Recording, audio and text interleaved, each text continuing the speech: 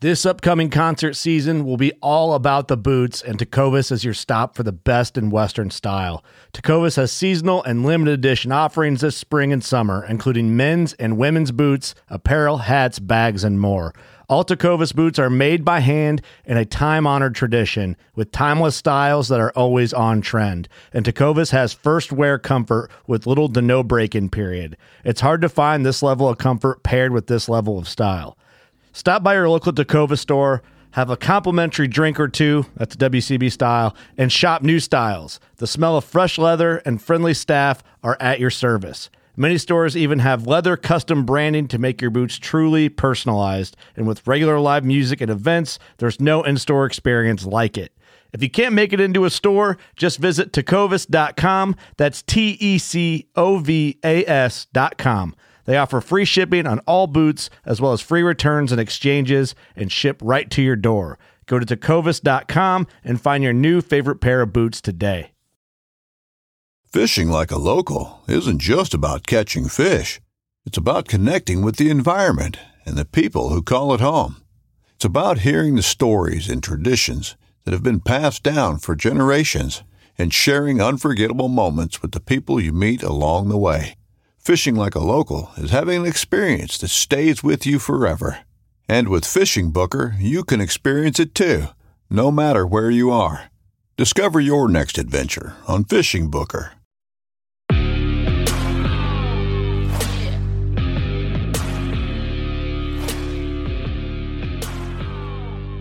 Hey everybody, welcome back to another episode of the Bowhunter Chronicles podcast, brought to you by Huntworth. Huntworth bringing you quality hunting clothing and packs at a price you deserve. Check them out at huntworthgear.com.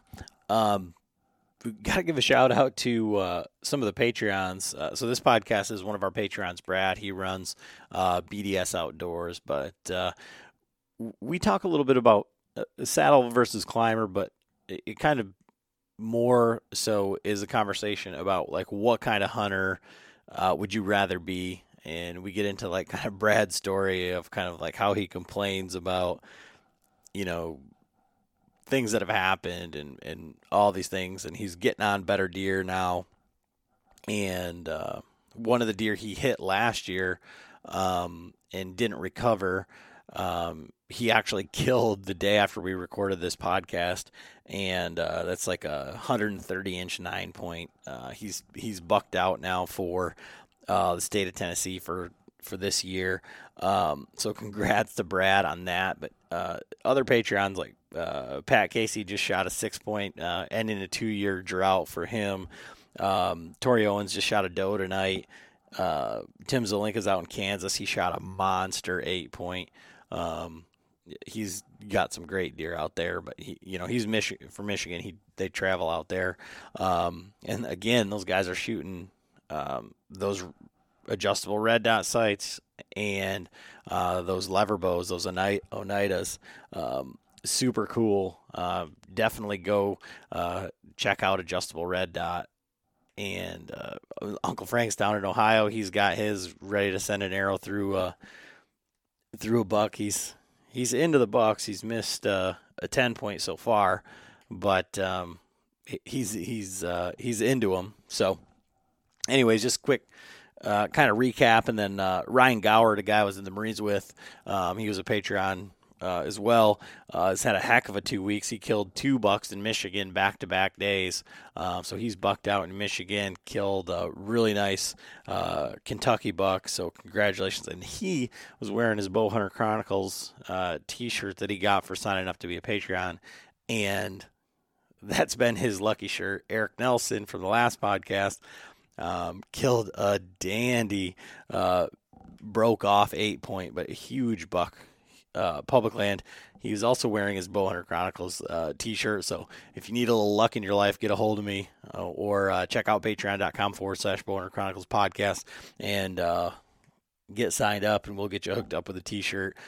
Maybe help turn your season around.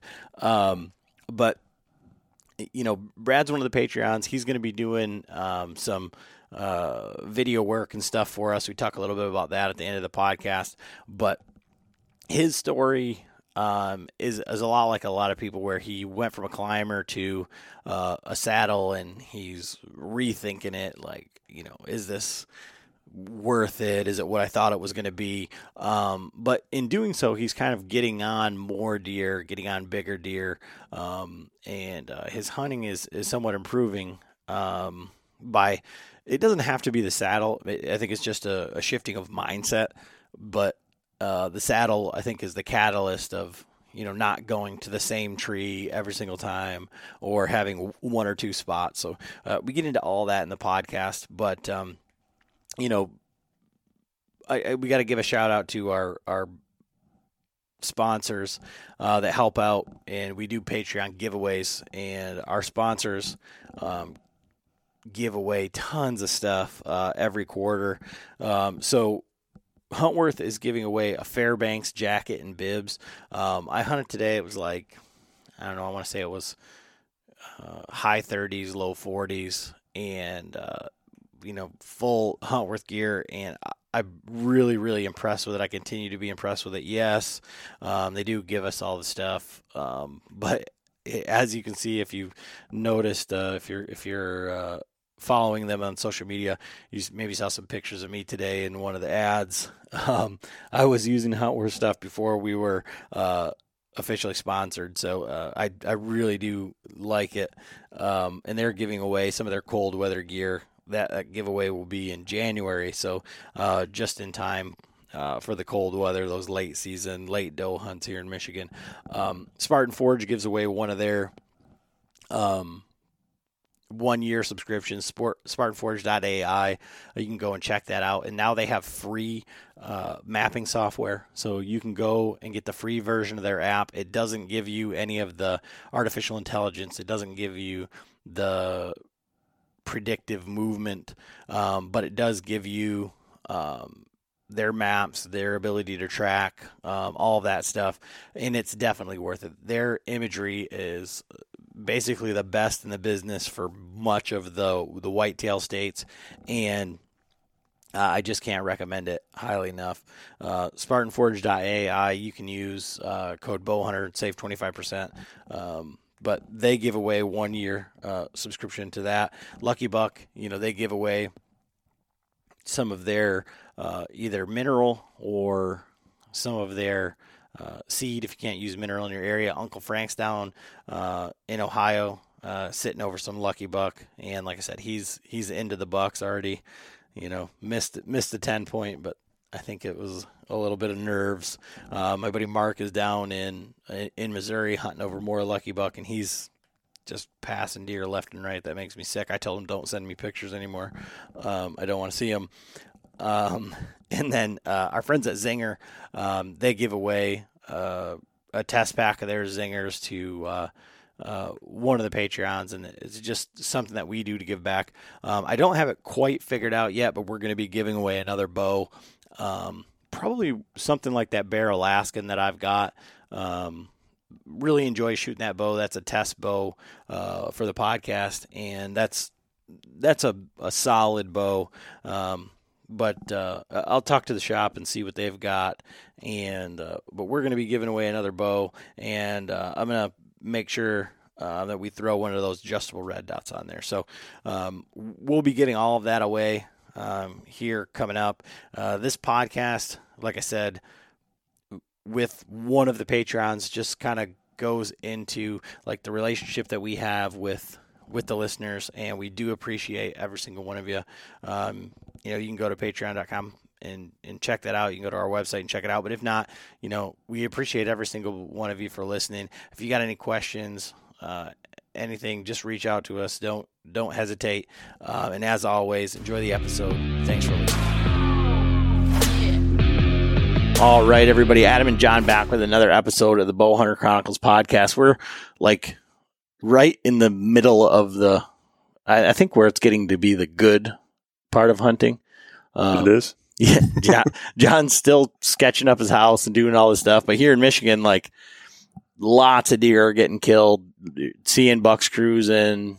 I hunted this morning. I saw a dozen deer, nice 8-point and a little spike, and spike was nose down right where these does were, and I got busted by an unknown deer that I guarantee was just a big old buck staring at me when I went into a spot my buddy told me about blind, and deer were everywhere, and I was like, shit, I should have been looking over there, like everything.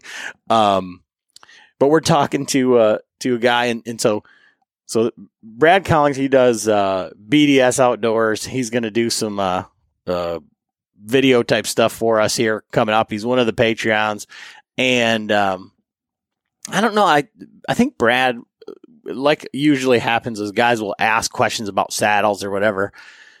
And when you put a question out to like Facebook, you get everybody being like, "This is the greatest saddle because it's the one that I own and I tried it."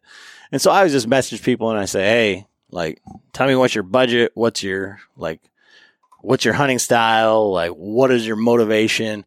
And then we just got to talking and back and forth. And I think, that's kind of when I like found Brad, and we just been going back and forth. And he's super active in our Marco Polo group. And I think he introduces himself as like, I'm either going to be the guy that's bitching about something, busting somebody's balls, or a hype man on something. I mean, I think that's exactly what you said, like, earlier this week.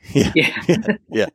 So, Brad, give us your hunting background and I guess some of your background, and it's great because this is going to be the week of Veterans Day. Brad is also a veteran, and so we felt bad for him, so we brought him on for this. So. Yeah. So I am from Western New York. We grew up hunting nothing but state land. That's all we had. My grandfather was like the first hunter of his family. Nobody hunted before him. He taught himself. He taught my dad. Both of them taught me and my brother. So that's what we did. We did public land hunted up until I joined the Army at 18, right out of high school. I took a couple years off while I was like running around doing that kind of Army stuff. And then in 2012, I landed here at Fort Campbell. And they have, I don't know if anybody knows, but Fort Campbell's got like giant deer on it. I've never seen one personally, or like in the woods. I've seen them like on the side of the road. I've never seen them like in the woods, but Fort Campbell's known for like stud bucks. They had a buck killed a couple of years ago that was on like the cover of Rack magazine. It was like 250 something. Like it was a big deal. It got run over by a car, whatever. But yeah, that's so I started hunting Fort Campbell. We moved to Tennessee. I got married, moved to Tennessee, and then found out that where I moved to is literally 30 minutes from like 10,000 something acres of public land. So I am frequently hopping different areas of public land. Back to the beginning kind of stuff. I grew up absolutely nothing but climber hunting is all we did. We had the ability to put lock-ons and stuff up, and my dad and my grandpa always did that, but like they gave me a climber. I remember it was like one of those 30-pound like steel climbers, and that was what I cut my teeth on. And when I got here, I bought a Summit Viper SD or HD or whatever that was. It's still out there in the shop, but 2 years ago, whenever Joe Biden gave us that big lump of money, I told my wife, hey, I'm buying a saddle. Like there's no excuse now. We got 3 kids, so we got a fat check. And I was like, that's it. Like I'm buying a saddle. And that was like Adam said, I bought, I think it was a trophy line, something or other on Marketplace. And it came with a Predator platform, and saddle was like an XL. I had no idea what I was looking at. And then Adam ended up messaging me, and we went back and forth on like sticks and everything, and started listening to the podcast. And long story short, I've killed a good number of deer so far out of the saddle, I'd say. And I'm getting, every day I learn something new. Today I hunted a tree that was like maybe, I don't know, 2-3 inches around at the top where I got up to. So I just keep trying something different a little bit every time. And I got into a sketchy situation and like 4 sticks high, and yeah, it worked out. I mean, it didn't work out because I didn't see anything, but like the overall event of it worked out. And so when Brad like came into the group, everybody's like, yeah, like for me, I'm like, yeah, I'm the world's worst bow hunter. Like, I'll kill a deer here or there.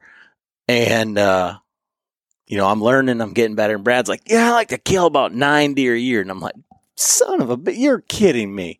Like, cause do you think about deer like that, John, when you're like, half a dozen would be a bad year for me, you know? You know me, one every other year is about what I kill. But so I'm thinking this guy's full of shit, right? And then he like comes on the pole and he's like, I shot one, like I shot two tonight, and I got one of them, and then I'm gonna go back and look for it tomorrow. And I was looking for that deer, and I shot one off the ground, and then I freaking, and I'm like, good Lord, man, like where do you get the time to process these deer? It's Tennessee, it's hot, you got to deal with them, like. So go into like your expectations when you go into the year, and how do you come to that conclusion?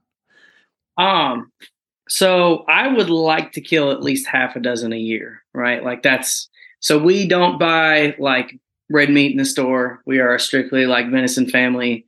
We started that when we first got together. I was still in the Army, and we were living together, but the Army wasn't paying us BAH. So like we had to learn how to cut a lot of corners, and like deer meat pushed us through those years where like we just, we weren't getting the extra pay you get when you're married. So that really put us into where we're at now. And then we do, like a lot of processing and stuff of our own, like chickens and stuff like that. But anyway, back to deer hunt. We, so I go into the season based off what I see in my freezer. I have like a stand-up freezer. And this year my number is 10. And the reason, because Adam knows, John would know if he got on polo, but it's whatever. I lost, I can't tell you how much meat. We had a breaker trip in our basement. I'm a paramedic, so I work 24-hour shifts. My wife homeschools the kids, and she's in all sorts of stuff. So between the 3 kids and her, they got home. Nothing happened. By the time I got home, I was like, man, something stinks in the basement, like in the garage. We have an attached garage on the backside of the house. And I was like, man, something stinks down there. Like I got in and found out that the freezer had thawed out. I lost all of the meat that I had stored up, other than I had the last deer I killed last year was like on the complete bottom shelf in the back. And it was saved by like some other meat, sacrificial meat. I couldn't tell you what the other stuff was in the front, but like it kept it cold enough where that stuff was still solid. And I'm pretty sure I made a polo of like just dumping meat in a trash can. Like I was upset.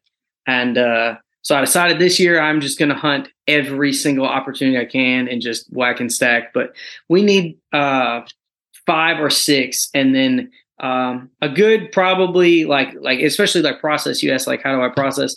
So I have a fridge in my shop. Sole purpose of that fridge is meat, and then beer and trapping lures go in the door. That's it. Like there's deer heads and random pieces of deer meat and whatever I need in the freezer part. And then the inside, I've taken all the shelves out and I put dowel rods in so I can hang meat kind of like a butcher's freezer or walk-in freezer, just on a mini size. So I try and get them hung up, skinned, and then quartered up and put in there. And then I let them sit for 5 or 6 days. And really what it boils down to is I wait till I get 2 or 3 deer in there, and then it's worth spending the effort and the time to process. But I do everything by myself, do super basic cuts. And then recently I've been doing like, instead of like butterflying or staking out back straps or like the hind steaks or whatever, I just leave all that, the big chunks of good meat, I leave whole. And then when you thaw them out later, you can do literally whatever you want with them. You're not set to like 1 or 2 things. So that takes away, again, processing time of cutting and freezing and sealing and stuff. So yeah, I just, I've got a system down, and I grind, I stack it all in the freezer, and then I'm back to hunting again. And if I have to take days off to hunt or to process than to hunt, then I'm upset. So I try and get that stuff done when it's dark out, when it's cool out. And then especially like you said, it's hot in Tennessee. So like, I shot those first, or I guess I shot the buck was the first deer I shot this year. And I let him sit just so I could take pictures in the morning.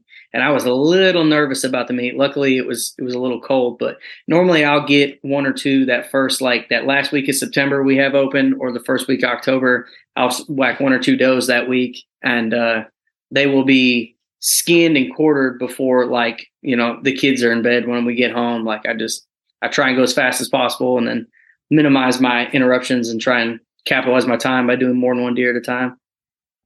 So, well, go ahead. Let's say, so how many deer can you kill legally? So it's like 490 something if you do the math. So we get 2 buck tags. Doesn't matter what you kill them with. The only stipulation is 1 a day. You can't kill 2 bucks in the same day. And then we get 3 in the area I'm in. We get 3 doe tags a day.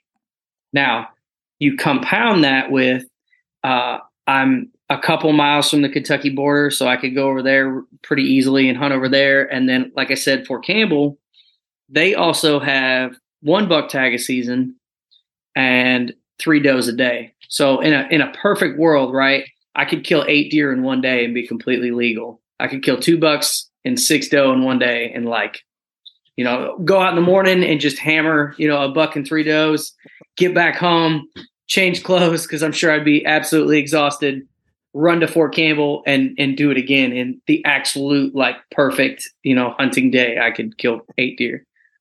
One more question. So are you still using the trophy line saddle, or did you? Oh. No. I have a Cruiser XC now. I very quickly upgraded from the Giant. There's a video on my YouTube page of me in it, and I had like a wire gated carabiner, and like I was literally like a foot off the ground. It was literally the first time I ever just like sat my ass in it, and people ate my lunch on all the saddle pay. Oh my God, you're gonna die! I'm like, dude, it's a foot from the ground. Like if I fell, I wouldn't even feel it. Like I catch myself. Like anyway, I got rid of that, and I got something much more comfortable that I'm a lot more safe with. Also, he's the size of Tim Clark, so but that 1 foot fall is pretty far for him. But yeah, might have to call a helicopter if it happened. Like, but so we were talking a little bit earlier, and then on the polos, right? So, like I said, Brad is hype man, busting somebody's balls or bitching.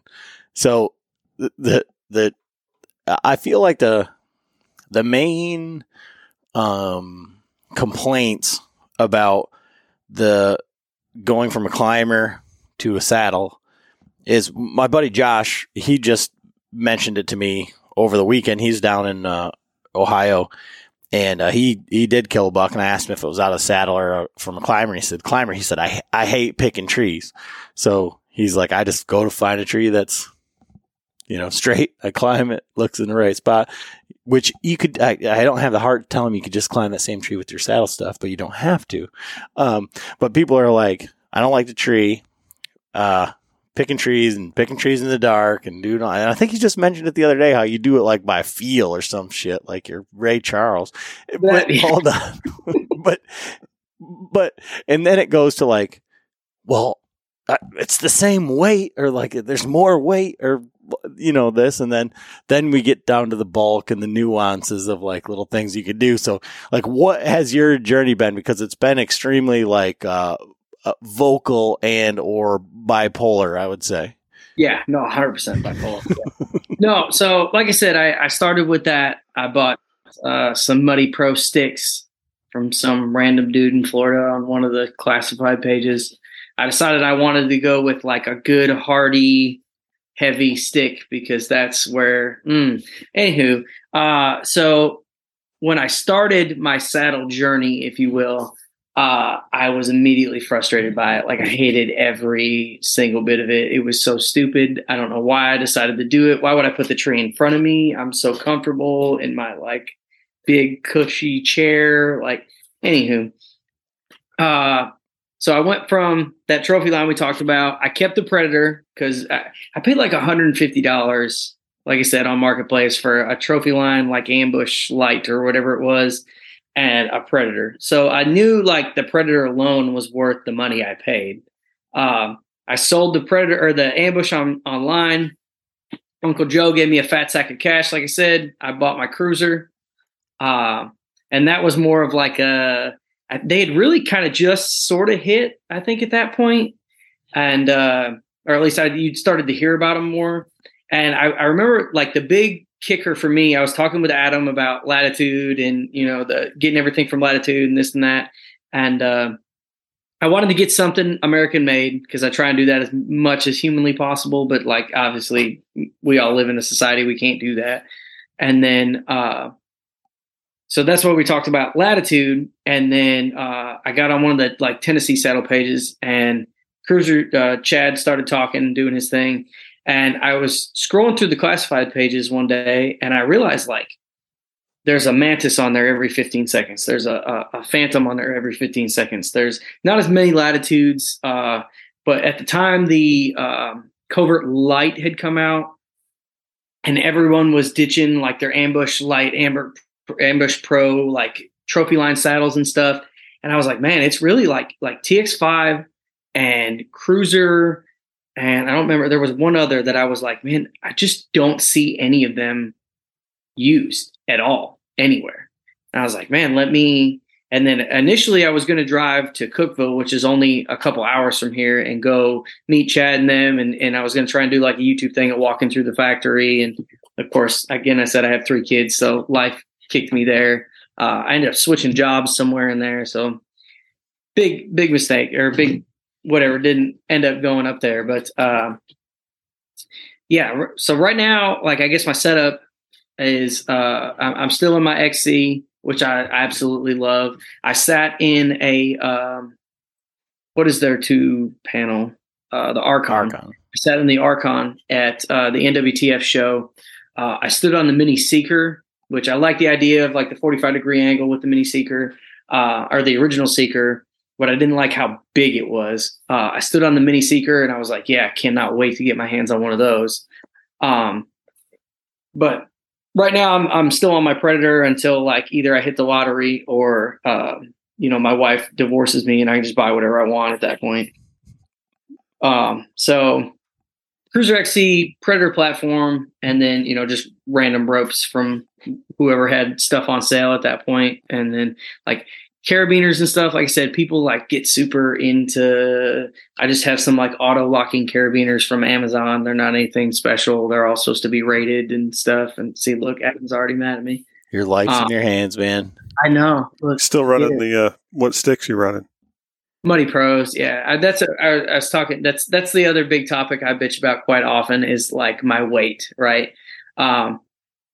So up until 3 days ago, my with 3 liters of water, so standard Camelback of water, I was running about 50 pounds of weight on the shit that I was carrying in the woods. And that, like, back to like what Adam said a minute ago, is like, I was like, shit, my climber was half of that. It was 20 something pounds. And I couldn't tell you what was in it. I ran a fanny pack at that point. And I carried, like a grunt call and some binos and, a can of chew, and we went hunting. But with the saddle thing, I kind of went geardo a little bit. But I got it. I haven't weighed it yet, but I had like, so I do the self-filming stuff. I run, I have 2 GoPros. I got to get a mount for the other one because I busted it, but I have like 2 GoPros to do like a self view, and then I'm trying to get a bow view. And then I just have a handy cam. And I was running the Muddy Outfitter camera arm, which is like 8 pounds. Yeah. So I finally convinced my wife. I worked some overtime shifts at work, and I was like, hey, look, we got our bills all pretty and caught up. I said, I'm going to spend $200 on a camera arm. And she was like, no. I was like, yeah, no, I'm going to do it. So I just bought the Genesis 3D printing camera arm. I've made officially 2 hunts with that. I absolutely love it. And then the fact that it's not as hot here, so I can carry less water. So my back does not hurt nearly as much right now. But my next, the big step will be probably getting into some B sticks is where I think I'm headed. And then running like USAs or something to hold them onto the tree. But either way, I'm pretty set on the B sticks, unless like some tethered ones appear at my doorstep, out of nowhere. But that's where I'm headed, just to try and lighten myself up a little bit, because most of my walks in, I think I walked in a mile and a half ish tonight. But like I said, I got a lot of public land, and there's a lot of guys that have found it recently, like the COVID hunting. I don't know if you guys got into this, but like 2020 was absolutely terrible. There was a couple spots I hunted for 5 years and I never saw another truck. And opening morning of bow season in 2020, there was a buck that I'm going to say conservatively is probably 160 in the bean field every night in this one spot, of the spot that I had hunted by myself for literally years. Opening morning, I got in early because I knew other people were going to be there. It was a big deal. And if I had any chance of killing that buck, it was going to be that day. And when I walked in, I was the only truck in the parking lot. When I walked out, there were 7 trucks. So like, and it's not just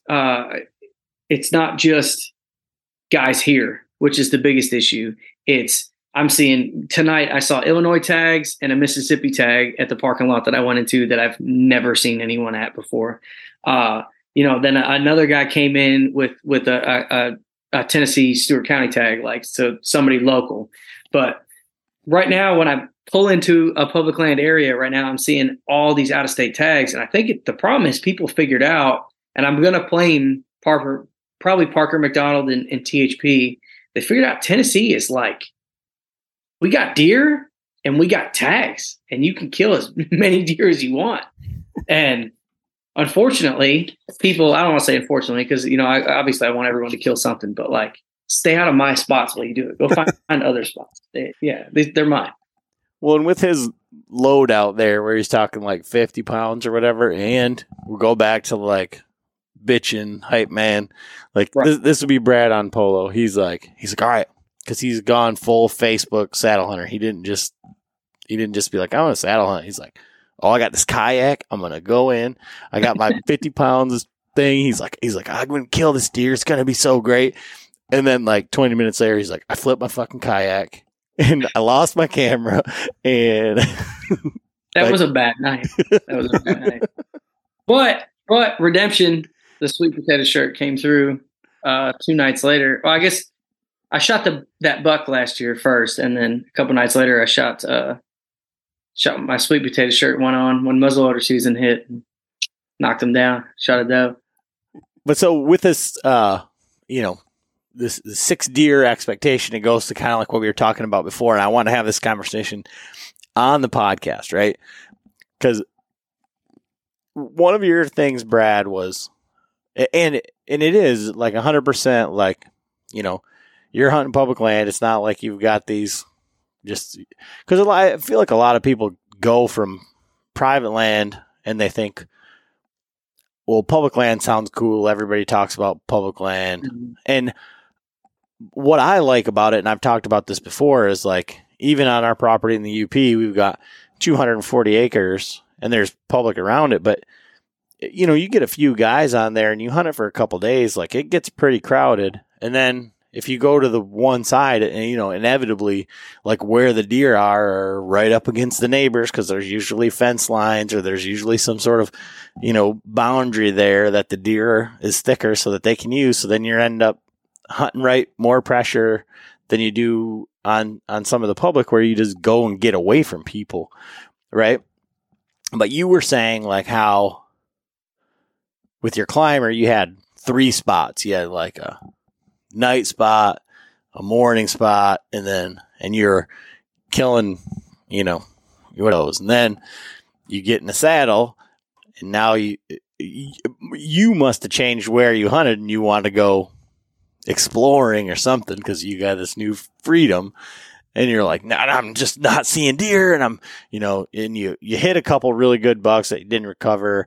I think that, that's always disheartening, but like, my retort to Brad was like, in that now you're getting on bigger bucks, you just get some bad luck. I mean, everybody shoots and misses, and, it's one of those things where, big bucks are, you get your heart rate up, gets you going, especially if that you're not used to that sort of thing. ask me how I know. That's not, I've just, it's what I've been told. Right. But, but it's like, would you rather, and I'll let you go ahead, John, would you rather like have two spots where you just went out and killed a deer, but then when you went out on, or you could go to two spots and kill a 150 and just had a basement full of, like your baskets of, spikes and fork horns or whatever. They were just a shed full of 150s, 140s, whatever. But you couldn't hunt. You didn't know how to hunt anywhere else. You're just like, go to a different state, go to public land. And you're like, where's the food plot? Where's the field edge? Where's my ladder stand? What do I do? The wind's not right. What am I supposed to do here? Or would you rather, if I had a spot that just walked out and killed a 150 every day, I'd be like, you'd quit hunting because it wouldn't be fun anymore. Right? No. It'd still be fun. But no, so like you'd get to the point where like, well, okay, now I got to find a spot where the 180s are. Yeah, but you wouldn't know how. Well, how'd you find the 150 spot? You just there. You just stopped shooting the little ones, and then they just came, right? I mean, is that how that works? Because I'll stop tomorrow if that's how. That's what I mean. You can't kill a 150 if there's not one there, and every 40-incher you shoot is never going to be a 150. I mean, that's what I've heard. Well, that's Frank. Yeah, well, that's Frank. And I'm pretty sure I said that tonight, didn't I? In Apollo. Yeah, and you were like talking out of both sides of your mouth. I felt like. Yeah. Well, no, you're right. Like, look, I set myself in 2019. I started hunting a private land spot, and I got some really nice deer on camera. So that was the first time. 2019 was the first time I'd ever passed an antlered deer in my life. Like, I got a whole pile of spikes outside. I'll take you outside and show you if you really need to see. Like, I'm that guy. I promise. I will lay down a spike. Last year, I shot this like little basket rack thing. Like, yeah, I'm not gonna pretend that I'm the guy that shoots 150s at all. But in 19, I shot my biggest buck ever at like 143 inches. And that was private land. And I didn't hunt public that year. I just sat in the same stand and waited for that deer to finally show. I rattled him in November 1st, like, yay, I got him. But it felt different is the only way I can describe it. Like, it didn't feel like, I don't want to say I earned it, but it didn't feel like I earned it. Whereas fast forward to the buck I just shot this year was 117 inches. I shot it with my wife filming. She was in a lock on in front of me. I was hanging off the saddle in the back. We shot that buck on public land, found him. She picked a tree. Like, I'm getting it mounted because like, that's a memory I never want to forget. Like, that's what I'm chasing. Not necessarily like, sure, do I want to shoot the 180? Yeah, of course. Everybody wants to shoot the 180. Does everyone want to shoot the 200? Sure. But like, if I can shoot 110s and my wife and kids are there, or, I grinded all like that buck I shot last year. I flipped my kayak. I lost my camera. I like had to go wading up in like neck deep water to find my GoPro. And 2 nights later, I went back in the same spot, or I guess it was a morning, and smacked this buck. Absolutely drilled him. He died like 4 yards next to the stand. Like, that's what I'm chasing. I'm chasing that high. And then on the back end, I'm going to whack every single doe. I don't care what time of year it is. I don't care what it is. But like, Adam's asked this question because I, earlier in the year with the bitchin', kept saying, I was going to go back to my 3 spots. And actually, one of my 3 spots is the spot that I shot this buck in. Oh, my dogs just went absolutely nuts.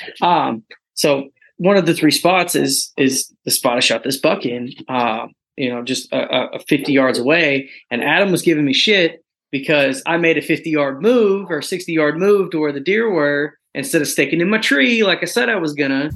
And I think that's where this whole point of this conversation comes from, is like I was mobile. I've always been mobile, right, with a climber, but I wasn't. I was hunting like I had a lock on with my climber. I hunted the same 2 or 3 trees every time.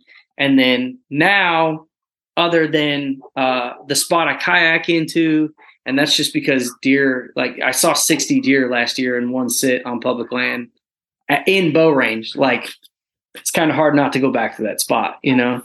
I shot 2 deer, almost 3 deer the other morning out of that spot.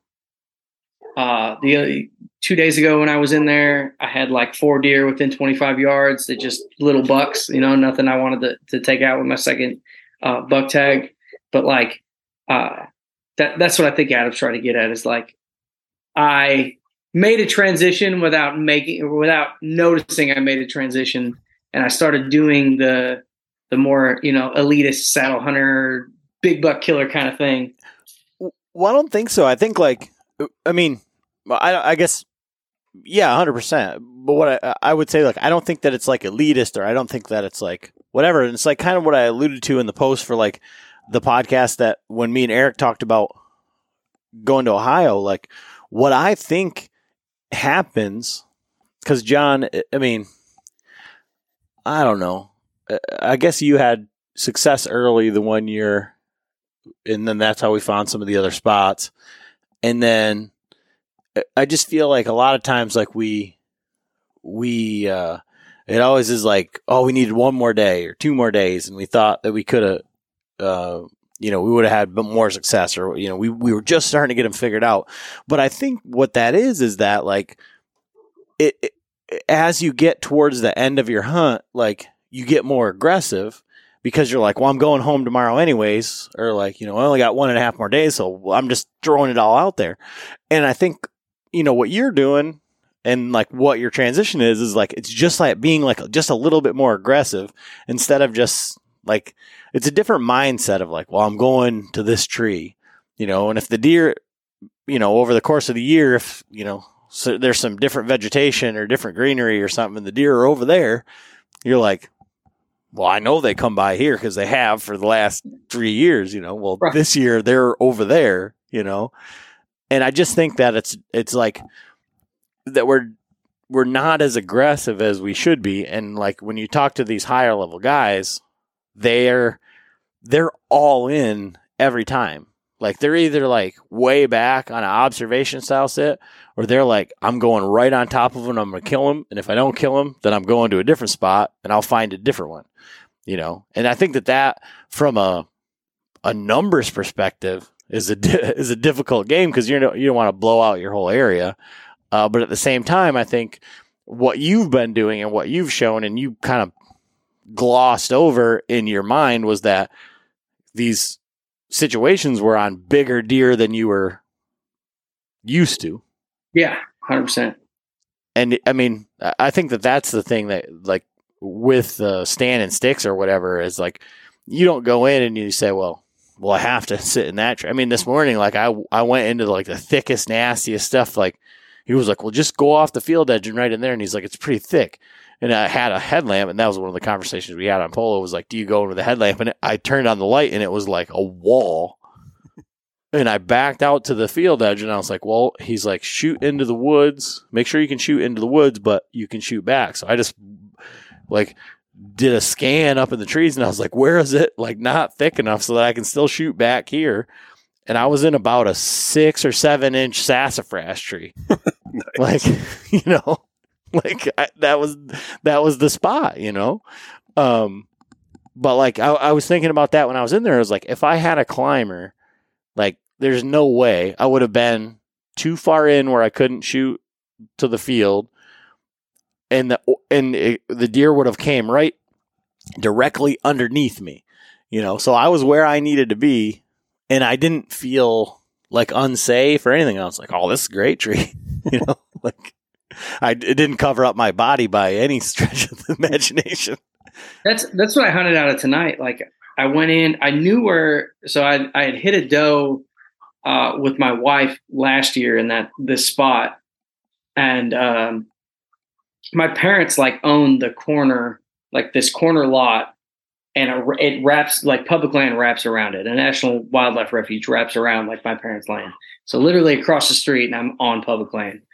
And so I started exploring that more over, like you said, the last couple of years. And we ended up in this spot last year. We hunted down in there. and she missed a doe at it's like 6 yards. We didn't practice at all, like a straight down shot with the crossbow. So, and she's never really hunted before. So she kind of did one of the aim down the sight things, and obviously she missed, right? And my bad for not, going through that scenario with her. But so I ended up, she ran out to what I thought was 30 yards. Really, she was at 20, and I shot, and I went straight through her back straps. There was but we did our due diligence. We looked, and in doing that, I ended up pushing into this terrible thicket kind of shit, like you're talking about, just 100,000 saplings in this one little spot. And on the back side of it was another kind of hidden field, and it was mostly like a little swale lot, but that back side of those shrubs was just tore up with rubs, and there was 2 or 3 scrapes in there, and this was the 13th. The refuge closes on the 14th, so I knew I wasn't going to get to hunt it again that year. And actually, the next night is when I shot that buck, and we didn't recover it, and it's still, never mind. But that's where I hunted tonight. I hunted on that backside where all the rubs were. They were all freshened up. I was 100% positive I was killing something, and it just didn't happen. That would have been a 50-year-old muzzleloader hunter. Yeah, it's the only thing within range. So originally, you have to walk across a cut bean field to get to where we're at, right? Or you obviously when the beans are up, you skirt around because you're not a jerk. And that was where earlier, you remember when I was scouting this year, and I came up on that 5-point buck, and I was sending. I walked within 10 yards of this buck in this bean field. So I decided I was going to go in there, and if that buck came out, I decided I was going to kill it. Even though I don't want to waste my tag on a little one, but that one I had history with, it was going to die. And anywho, so I go in, and I see this dude. And they kind of, when I finally heard him, it was real windy. When I finally heard him, they were within 30 yards of me.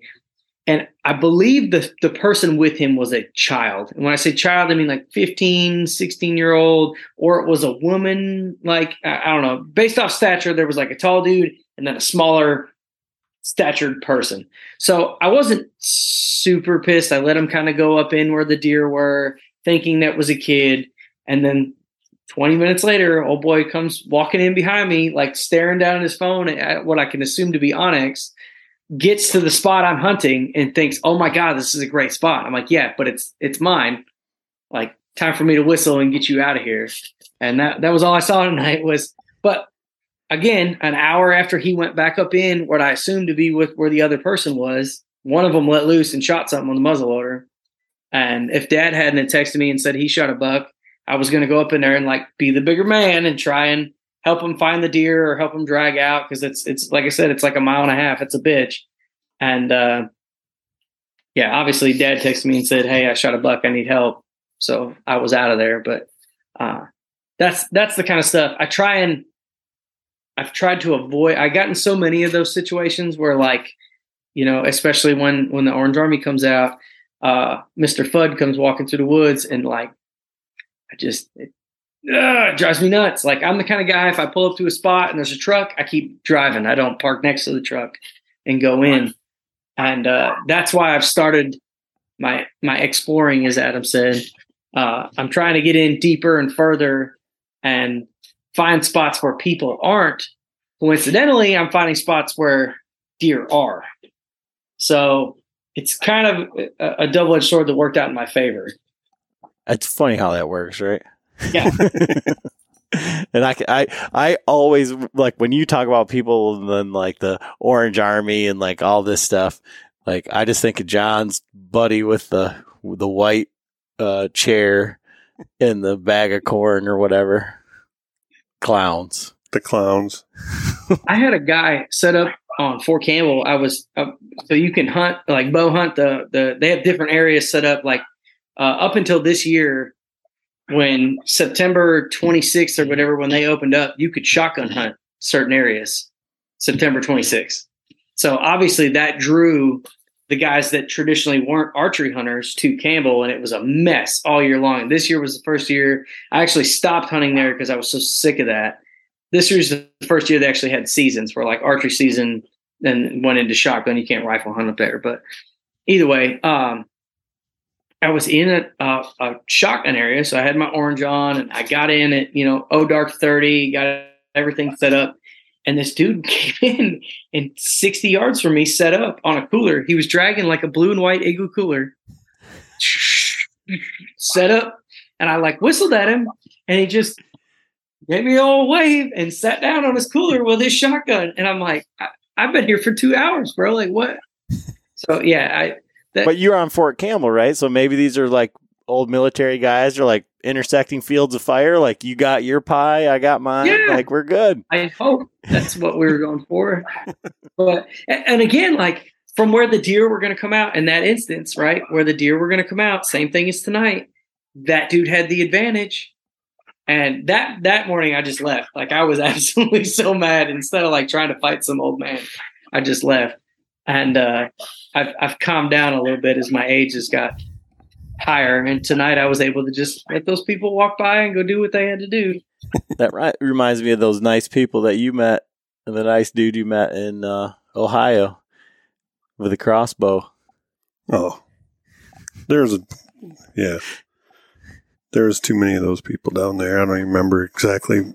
Well, you said you were setting up and it was like prime time and the dude comes just walking out, sits right on the corner of the field and he goes, "That 6-point come out yet?" It's like, No, I haven't seen anything but you, buddy. Ain't seen him, bro. and he's like, "Good luck." That was the thing when John and I hunted the different part of Ohio. Cause like, I feel like the other places that we hunted, like the first couple of years, we didn't see anybody. And then the next time, it was like every time we saw somebody in the woods, they'd like look up at you and they'd smile and they'd say, "Good luck." And then they'd go and just like blow your hunt completely. but they were happy. The state line we used to hunt in New York State, and I keep trying to get Eric to come down and hunt. Like I was like, "Dude, I'll drop you pins. I can tell you where the deer are going to be." But I was hunting in this one spot. Like I knew where the deer were. Everything was working out. And it's like a tourist attraction up there. When the leaves change, all the people flood down from the cities and they want to come take pictures. And we hunted what they call the Grand Canyon of the Northeast, right? It's just this big river gorge that is dug out over thousands of years. And it's gorgeous, right? It's absolutely gorgeous. But again, attracts the people. Dude was wearing a brown sweatshirt with like white fringe hood thingy, right? Like it was brown. He was brown and white when he came in. And he's got this giant camera and he's just bebopping through the woods, taking pictures of leaves. And all I see is brown and white, right? Like, and I'm colorblind. Like we've talked about it 1,000 times. I see brown and white, like it's deer. Let's go. It's like time. So I'm archery hunting. I've been doing that pretty much archery only for most of my life. And, I'm up. I'm ready. Like, dude's behind a tree. I come to full draw, and he steps out, and he's like, I'm like, "Holy shit, dude! You almost just died." And he's like, "Oh, I'm sorry. I'm taking pictures of leaves and trees and whatever." I was like, "Dude, you are wearing white, and it is deer season. Like brown and white, it's deer season. You need to go and change into any other color, or you're gonna die." Like that's the type of people I run into. Just they're super happy and super sorry, but like, "You ruined my hunt, man." Like, well, that was John on the youth hunt, like what, 2 years ago? Yeah, I didn't pay attention to the dates, and I'm out scouting a spot, and all of a sudden I'm like walking through, and I'm like, I thought I seen orange. So binos, there's a dude in a tree with orange on and a gun, because it's the early season youth and the Liberty hunt, yeah. Liberty hunt here, and so they can kill anything. So bucks, does, whatever, it's brown, it's down, and I'm walking around in some khaki freaking pants and a camo t-shirt. And I'm like, "Holy shit!" And I'm like waving, like, "Man, don't look like a rat." I got nothing. So then I'm like out in the open, like, and then he seen me and waved. So I'm like, "All right, now I gotta get the hell out of here." I'm in this, like, it's a gnarly old apple orchard grown over with there's a big old cattail marsh on the edge, and I'm like, well, I was gonna go through that thick stuff over there, But I'm not now. No, I'm not. So I'm like cutting through, trying to stay out in the open. Then all of a sudden, boom, right from that tree, the dude shoots. I'm like, holy shit. So I'm hightailing it out of there. And then I end up getting over to this fence. And I'm like, and it was windier and it was super windy that day. And it was like a southwest wind. And that's what I did is walked all the way out and around because I wanted to get the wind right so I could check all these spots. And I get over and I have to cross this barbed wire fence. And I step on the fence and all of a sudden, like 5 feet from me, this dandy buck jumps up and we both do a backflip practically. I mean, he comes up, sees me, and I like, holy shit. And he goes off running. But then all of a sudden I see those guys now, they're walking out. There was 2 of them actually. And they come walking out and I'm like, I give them the big buck sign. I'm like, that way, like, go that way. The buck went that way. So then finally I cross this creek and then get out to the road. And then, like 15 minutes later, they come walking out and I talk to them. And it ended up being the guy that was a shooter was a wounded veteran. And then I don't know if it was a relative or whatever was with him that brought him out there and stuff. And the guy that was hunting, he was all excited. He's like, yeah, right after you must have bumped the spike horn to me. And I shot, but I ain't get him, like, whew, I'm glad he didn't shoot me. Must have been a Marine like Adam. He wasn't eating crayons. Like he was. We can agree he's probably in the Air Force. It's fine. Yeah. What is NSF is what the Marines would say about that. He's a non-shooting fuck. Yeah. I can't tell you the amount of guys that would be like, oh man, I learned how to shoot while I was in service. I'm like, man, I learned how to shoot like in my backyard when I was 6. Okay, that's whatever. We got it. Well, I was just having that conversation with a guy. We were just talking about like, having guns in your house or like, growing up or like basic gun safety, right? And it was like, man, I grew up in an environment where like my grandma's house had a room that was about half the size of the room that I'm in right now. It was like a old walk-in closet or pantry or something, but it had a bed in it. But the entire bed and every single like place that there could be around the room was covered in rifles, like leaned up, like, and it was like, it wasn't like, don't play with those. It was like, we don't point guns at anybody except for at their feet. Like that was what was known. Like there was a gun cabinet in the frickin' half of Adam's family is missing toes and shit. Just at their feet, it's fine.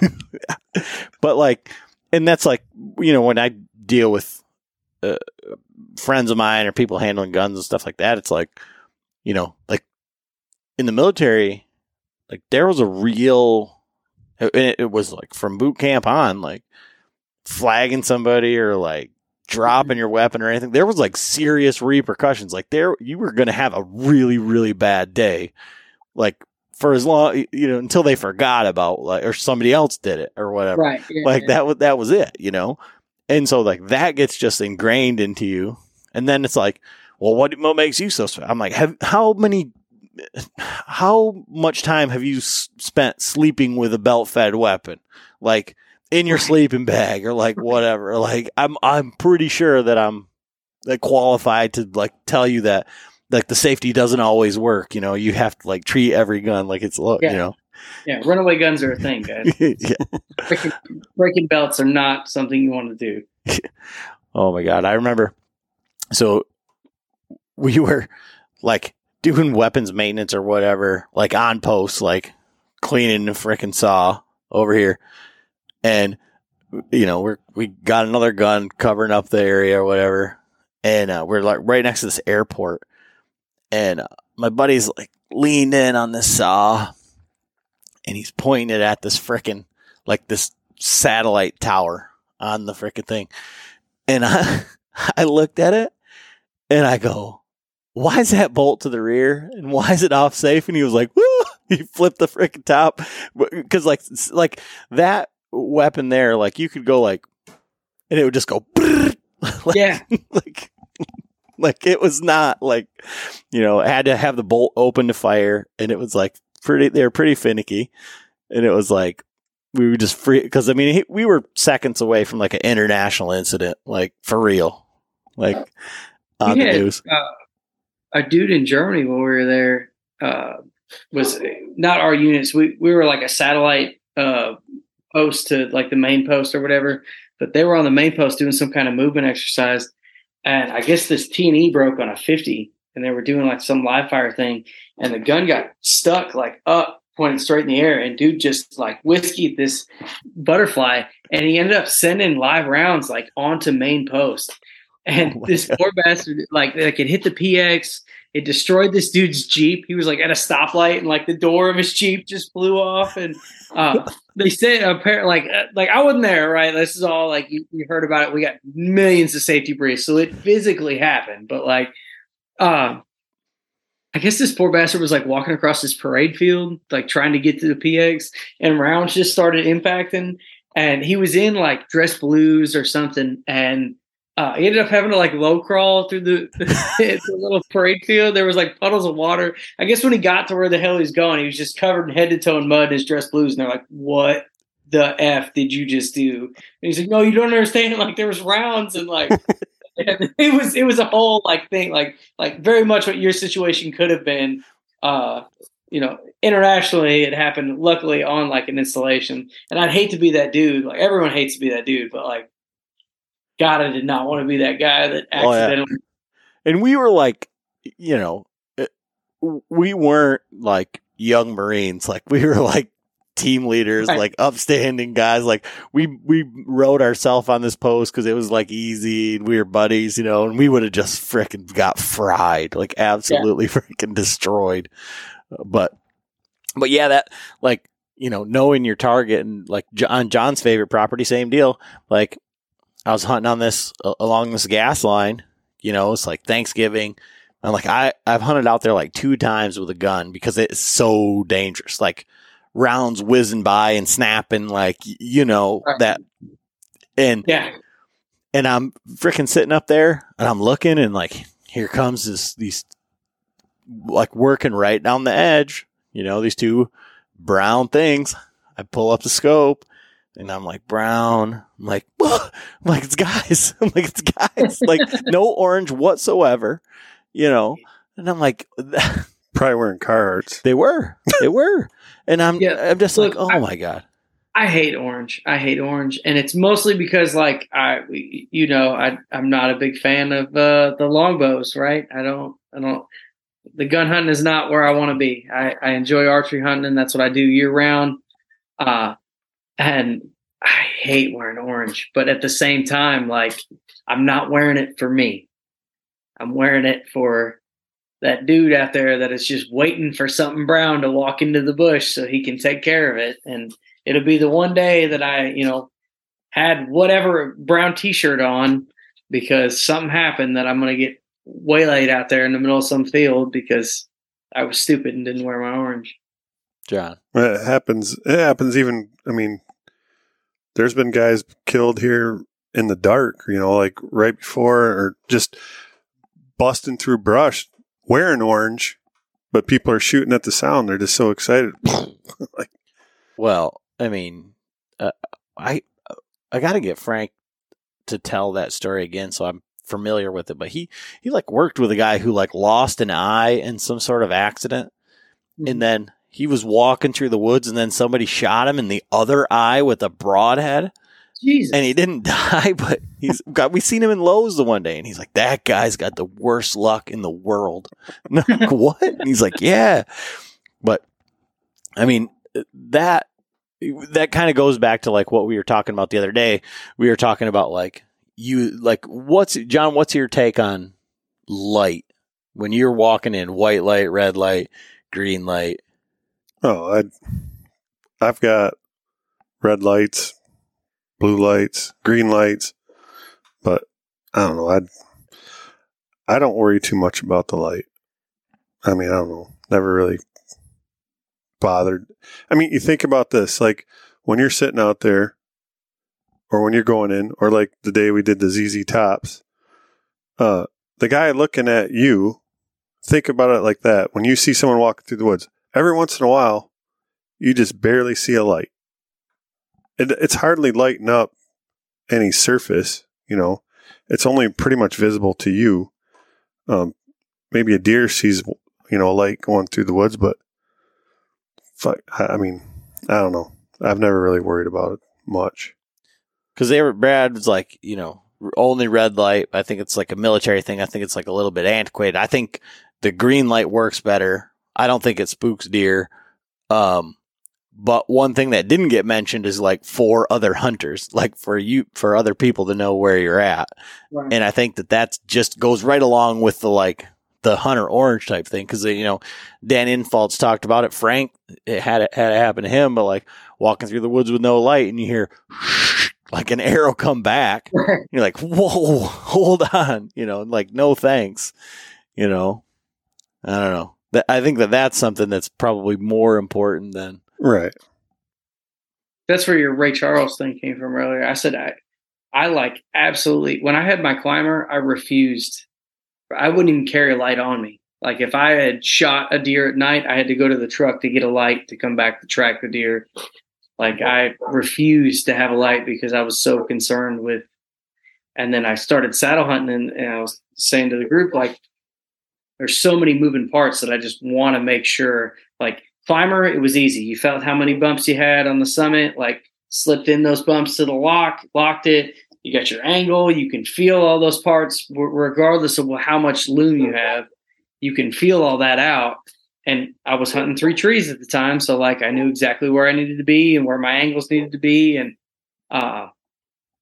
since saddle hunting, I basically only use the red. I use the white as I need to, but like, it's got a lot to do with that military thing. Is like the red feels comfortable to me. And that's where I like having my night vision. And I think a lot of it comes from that. I used to walk in with no light.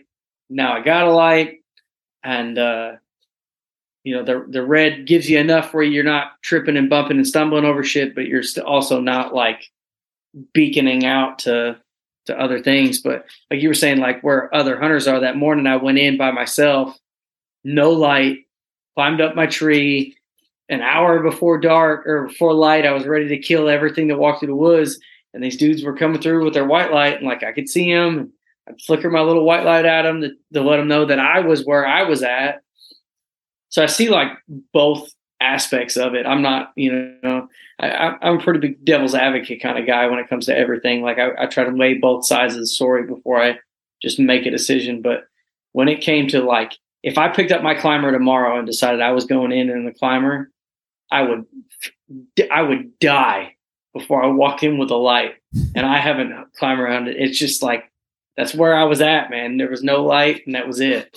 But see, like, I think to me, it's kind of like when guys were hunting or were scouting up for the Patreon hunt, right? And they were like, man, we went into this spot and like we got in there and it was so thick and we just kept on going because we were trying to get to this point on the map. And it's like, at some point, like you have to just abandon, like if it's that thick or if it's that whatever, like you can't get back in here to hunt it. Like unless you found like the deer mecca or like whatever. And especially, you know, like you have to like look at it from that perspective. But I think about it with like a climber and it's like, I think about like in Ohio, you know, Frank went in, I got back to the bikes and, I had my light on when I was going through, but when I got to the bikes, I turned the light off. And then 20 minutes later, I mean, I saw Frank's light for a while and then I turned my light off and then, you know, 10 minutes later, 20 minutes later, Frank's yelling. He's like, turn on your light. Like, where are you at? And he was with his climber on his back. If you ever been down there with all the greenbrier and everything, but he was like stuck like he's in a spider's web. You know, so he had to take his climber off. I think he had to take his jacket off. Yeah, because he had that wool. Yeah, it's like he was Velcroed in there. So, and even that spot where I went in, you know, 10 yards off a field edge today, like if I wouldn't have had a light, I would have been poked in the eye, hung up. And then that's where I think about like going from a climber, like with the big bands and it sticks out, you know, 2 foot off your back. It's like, there's no way you couldn't pay me to wear that thing in anymore, ever. It's sitting in my shed. I got 2 of them, and I look at it and I go, what was I thinking? How is that the most? How is that the best? Why do I still have this thing? Is what I look at it all the time. I'm like, why do I still have this thing? It's funny that we're on this topic of lights because I just got a new light for work, and it's the big rocket launcher. Like, it looks like a bazooka, Milwaukee light. And I was showing my wife. I'm like, check out my new light for walking in. Like, it's like this big. But we actually we use those big, like Milwaukee, we call them scene lights on like our rescue truck or whatever. We used one last night on a scene. So like when I'm walking in, I would rather have a little bit of light. I'm not like my headlamp I'm running on as dim as possible, or the blue light or the red light, whatever. But I would rather go in as quiet as possible without stepping on all the extra sticks and stuff like that, or tripping and falling, which I still do that even with my light on once in a while, but my son can contest to that. But so like I've never really worried too much. Now, if I was going to go in like close to a bedding area or something, but still, if you're going in the morning, they're not in the bed, and in the evening leaving, if you had deer around you or whatever, that might, I've sat in a tree for like extra long, just trying to let the deer, cruise off and get out of the way before I turn my headlamp on or whatever. And most of the time I can get down, even with my saddle gear. I mean, with all my 15 bow ropes tangled up and shit, but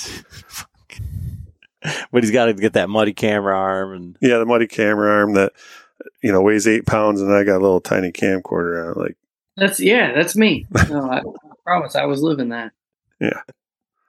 Oh, that's hilarious. Like, I don't know.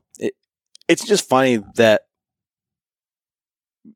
I think about things all the time. Like you spend so much time in the tree stand, and I'm like, how can I make this more efficient? Like, how can I be like what do I really need? Like, how can I, what are things that would make this better? Because that's why I love talking to like product guys or like gear guys, because they're like, they always have an idea. They're like, and then there's lots of guys that have like executed it and like said, okay, we built the better thing. Like for, like I was thinking about that. You got the DIY bow hunter camera arm now. Mm-hmm. So do I. And that's like a big, huge thing. And then you've got Austin's now. And that's, you went from this industrial giant thing to, something that's a lot more practical for what you're doing. Shoot, I could have mounted my dad's old, 1980s VHS recorder on that sucker. Put that sucker, it hold all that.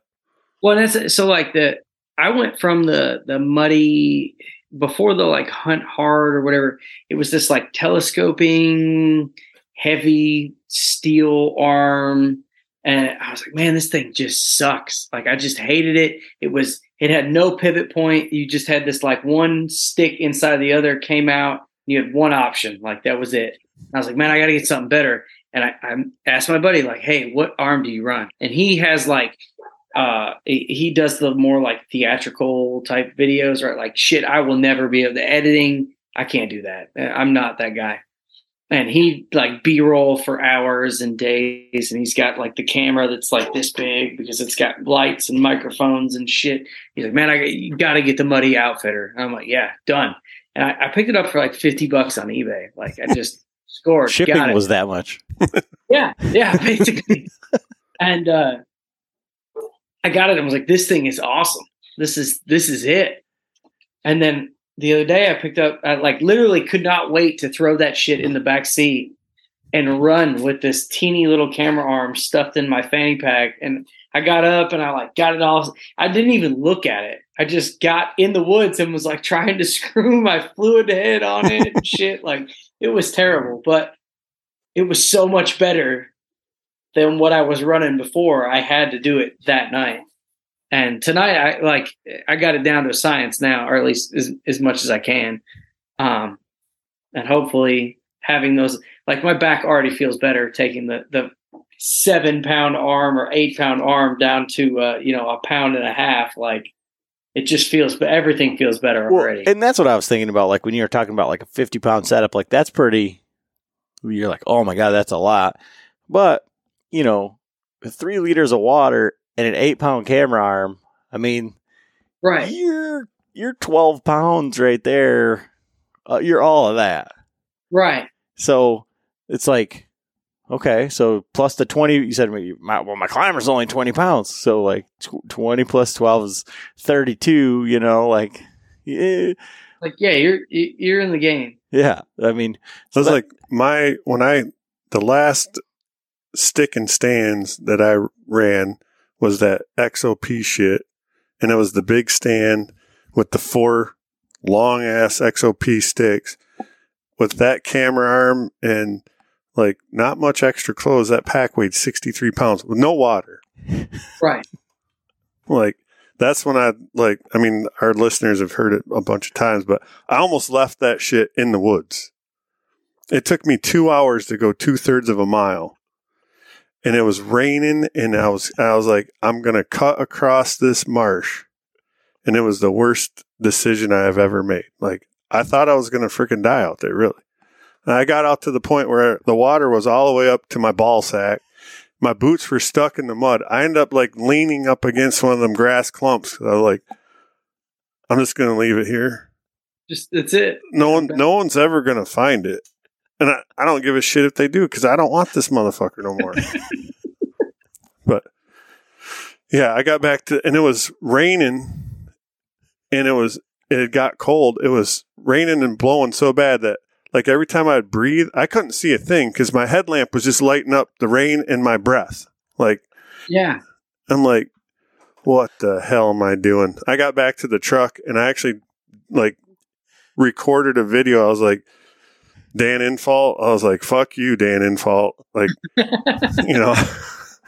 don't mean that, Dan, but taking off my boots, like I was about ready to just get my razor knife out and cut those because they were suctioned down full of mud and everything else. I'm like, these things are I got in a kayak last year in December, and it was like 65 degrees. It had been freezing, right?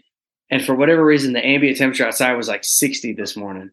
And I was like, this is going to be it. Like, the deer are going to be up because it's warm. Like, I got to get in the woods. And as I started paddling in, I hit down, I got down, and there was no fog. Everything was perfect until I sat my ass in that kayak. And I white light on, headlamp. So I roll in with like the headlamp on so I can kind of, get through.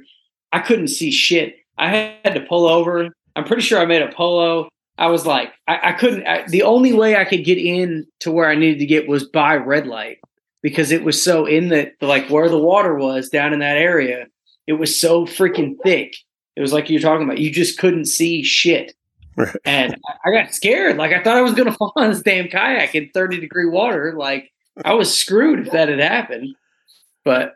Well, one of the fun things about polo and dealing with Brad on there is I don't know, it was yesterday or a couple days ago. He's like, I realized that, like, you guys are the only ones that know where I'm at.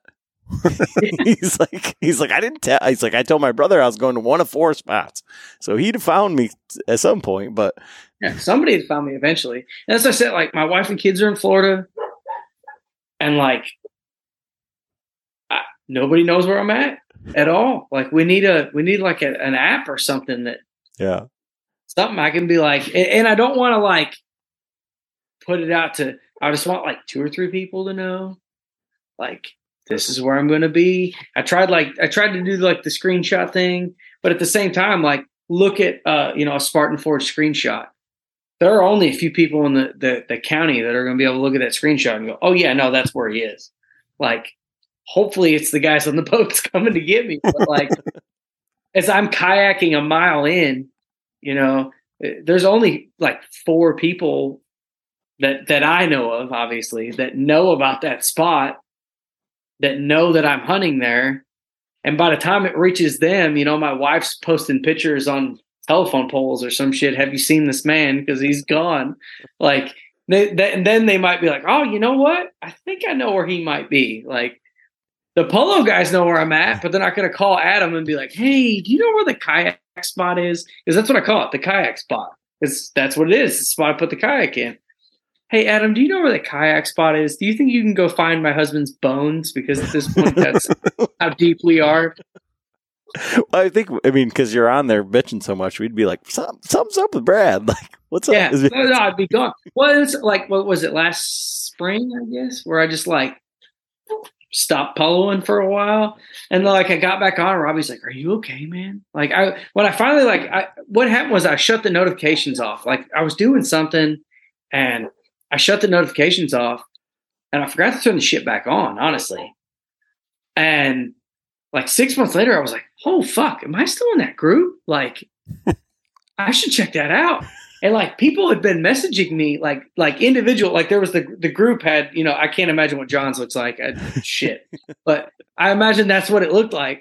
And then the group, there was like 8 or 10 like individual people like, hey, are you still alive? Like, I've seen you on Facebook, but like, did we do something? Like, are you good, bro? Like, yeah, look, ready? 6,413 polos. I don't even have the app anymore. Well, so that still looks like the same phone. John's phone is so old and so full that he has to like delete things to like be able to navigate, to be able to fly the drone, to be able to do anything. I can't even fly the drone on this phone anymore. And yeah, every time I have to do an update or something. What's that? There's no case on it. I know. I took the case off because I'm like, fuck, hopefully I'll drop and break it and then have to replace it. But have I dropped and broke it? No. And it's been off for like 2 months now. I know. That's what when he was like, I was like, no case. And he's like, oh, it's an old phone. Like, I got to get a new one.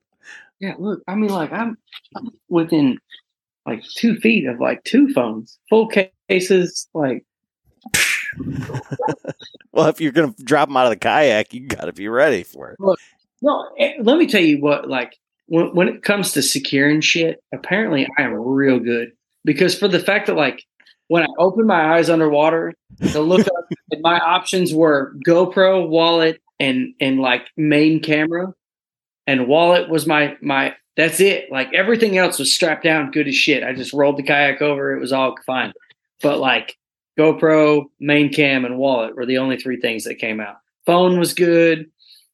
I wrote Tyler from T&K, like Bino stayed in the harness while I was fucking upside down in the water. Like, just, yeah, like, hey man, like shit's working. Keep up the good work. The one thing, the one reason why I can go get a new phone.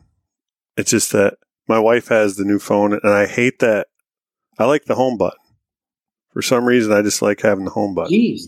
You still got the like. How old is this phone, right? It's a 7. Now there's like a 14. Yeah, look, I don't have an iPhone because I'm not a 16-year-old girl, like a 100-year-old man, so I don't need an iPhone. But like, that's what I tell my papa all the time. He's got an iPhone now. I'm like, yeah, you're like 100. You got to have an iPhone.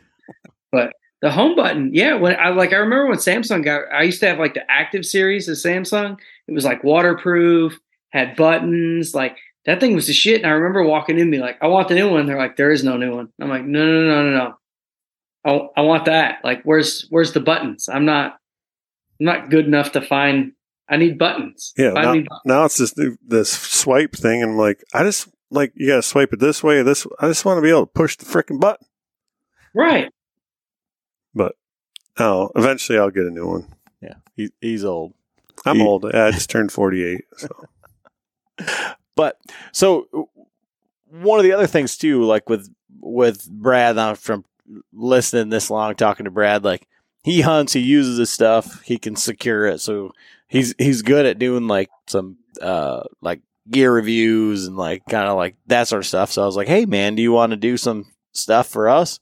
And he's like, yeah, we'll see. So I sent him one of the Huntworth Shelton hoodies, like the waffle hoodie. And I was like, try this, do a video on it. Let me know what you think. And it was, I was like, well, I think it's pretty good, but I always feel like I'm going to do a video on like after a season of using all the different Huntworth stuff about what I like and what I don't like. That's the one with the built-in face mask thing. Yep. Yeah. Well, and, but I was like, well, we're sponsored by him. Like maybe it sounds like it's not real. So I was like, this is good. I like it, but we'll send it to that. So Brad did a video, and I'll get that up here pretty soon. But I didn't want it to put it on Facebook or like on YouTube. And they're like, who is this little frickin' redneck guy? Like, did he? What's going on? But like, so I actually didn't have that this morning. Like I've used that since last December, and we went camping, so all my stuff was here and there and everywhere. And I was sneaking out of the camper in the morning, and I got out to my tree, and I was like, I hate this. Like, I love that hoodie so much for the it's like built-in it's like face mask, but it's just like perfect. Like I like the hood, I like the face mask. And the fact that it's a half zip so you can open it up on the way in. The only thing, like, I don't know, it happens with any face mask with me. Probably with you with the beard, but like when like my neck whiskers always like get caught in it. But that's with Yeah. I thought you were going to say, like, I feel like anytime I wear a face mask, like my nose starts to run because it's like my breath gets in my nose and it's dripping or whatever. But that's any face mask. Right. But because I'm looking at Brad right now, and he's like a cross between like Juggalo and like the Joker that was Jared Leto. Like he's got like points above his eyebrows. Yeah. And I'm like, don't they teach you about camel paint in the Army? Like the shade areas and the. So look, what was that dude's name? He got arrested for poaching or some shit. Chris something. Pratt or Chris Brackett. Chris Brackett. Yeah. So he had the first guy I remember like having to distinct every time he was in the woods, his face paint was the same, right?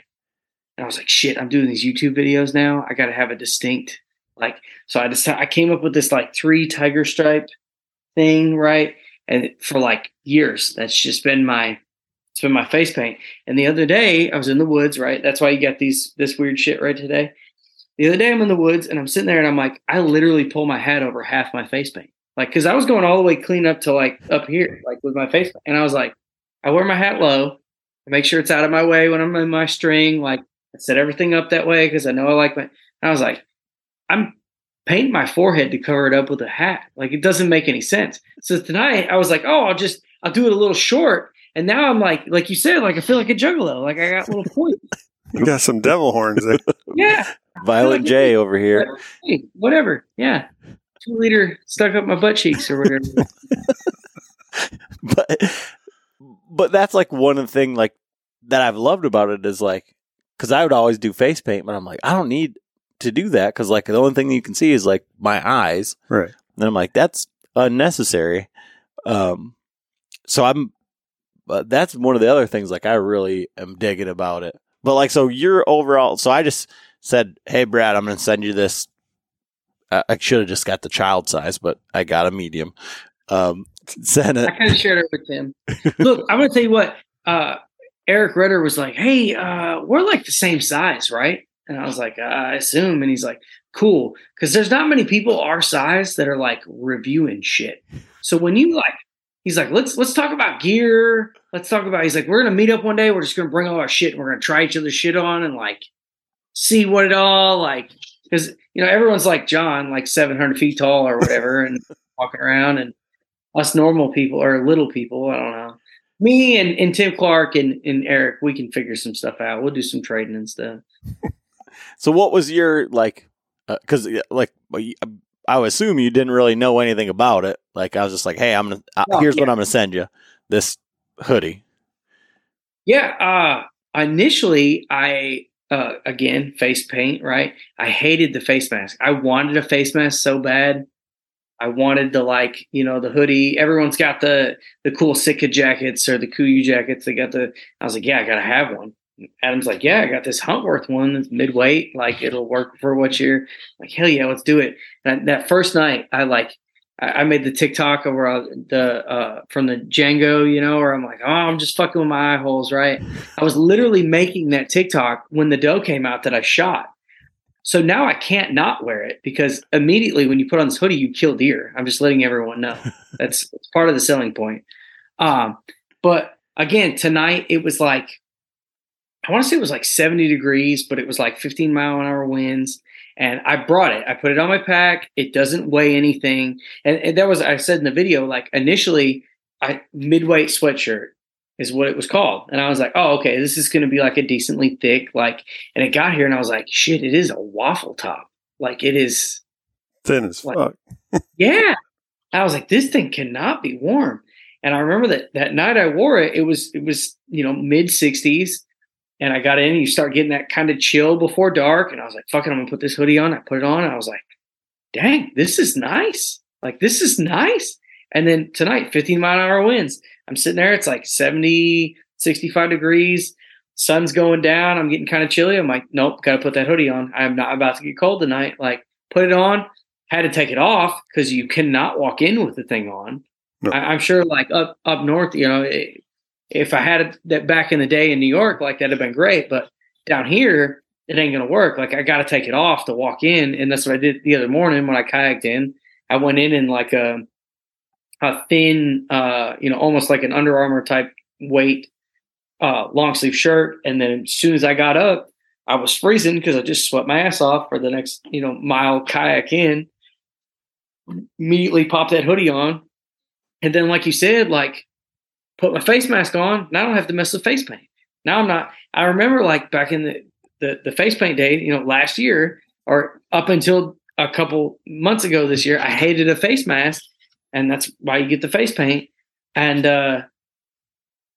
trying to do that shit in the dark is like you either do it before you walk in or you wait until gray light because you don't want to pull your phone out and be like skylighting yourself up there, So now I got this little face mask I can wear, and if it gets too hot or I don't have some shit on my face, I'll pull that off like I did tonight. And I painted my face up, but as soon as I put that shit on, boom, face mask was on. So I got paint and a face mask. I'm double covered. Everybody knows the deer are going to see me now. But immediately, like I said, I love the thing. Like you said this morning, like I can't imagine myself from this point on walking in the woods and not having that as part of like my layering system. And you've heard me talk a million times. I'm like the most mismatched, like camo. I don't have a full suit of anything. But that will be it. Like I have my Army issued waffle top, which is like exactly what that is. And that's what I wore without the hood. And yeah, like the Army issued one, I don't care where that goes now at this point. And it is that tan, right? So if I'm walking in just that, I'm scared I'm going to get shot. So now I got a camo one that like I'm not worried about getting shot. That front pocket, let's talk about that thing. It is huge. And I hate gloves. Okay. I'm the first to tell you, like, I'm not a glove guy. And to be able to like tuck in your, you get your saddle and you get your arms underneath your bridge and get in that pocket. And then I built this little pillow that I put on my carabiner, and yeah, I can take a nap. That was my biggest bitch between climber to saddle was that like I could sleep incredible before the sun came up in my climber, and I had like trained myself to listen for crap. I'm sure 100 deer would walk by me and I never knew, but like now I'm in my saddle and I was like, there's no like you can't lean against your carabiner or like your ropes and your head starts getting hurt. Now I got this little pillow and I'm like, yep, I'm good. Between wrapping up in that little, I can like cocoon myself in that little thing, my back band, and yeah, I could sleep in my saddle forever now. I'm great. I just seen someone who sewed up a pillow and then they sewed on a piece of elastic headband to it and they just put it on like their headlamp. Or I'd imagine you could take and put one on like the back of your headlamp. So you got your headlamp walking in, you spin it around and get your tree. Flip it around, pillow. Yeah. And so I went to NWTF, like, so it's in Nashville, right? So it's just an hour away. We run up there every year. Like next year we decided we had some buddies come up from West Tennessee, or I guess farther West Tennessee this year. And they make a weekend of it. They get a hotel room. They make it like their summer, whatever. There's pools and shit to do in the Opryland and whatever. So the kids come, and you got a spot where you can hide the kids when you guys want to walk around and stuff like that. But so a couple years ago, they gave my kids these bandanas, and I'm like, what are my kids going to do with these mossy oak bandanas with the NWTF logo on them? So the other day I was like, man, I was like leaned up against my carabiner, my head hurt, and I was like, holy shit, I know where those bandanas are, and I can run a sewing machine. Like, so 15 minutes later, I got this little pillow, and I'm like, oh yeah, no, I took it out. I was passed out in my saddle waiting for the 80-degree weather to cut so the deer start moving again. There you go. That's a new product. You start sewing them up. Well, and so I saw this dude, like, again, you're on, all the Saddle Hunter Nation and all that bullshit on Facebook. And this dude was selling them for like 15 or 20 bucks a piece. And I was like, oh my God, I got to have one of those. And I was like, wait a minute, I could make that. Which again goes back to like the roots of where I believe the saddle company started, or the saddle not company community started, was like dudes were making their own stuff. And nowadays somebody posts like a DIY, platform or something, and dudes eat his lunch. And I'm like, yeah, but guys were sitting in those sit drags for how long before these commercial saddles came out? Like, I understand testing and there's like safety aspects to it and stuff like that. But like, how long was a rock harness and a sit drag the thing to be in before any of us, maybe you guys, but I didn't know what the hell a saddle was. I remember my dad wanted one back in like the late 90s, I guess. Like Arrow or somebody had come out with Arrow Hunter had come out with one. And I remember my dad being like, that would be the ultimate, but never bought one. And I remember like seeing it in a magazine or something and being like, I'll own one of those. And fast forward 20 years, here I am, like, I will never hunt on anything but that saddle now.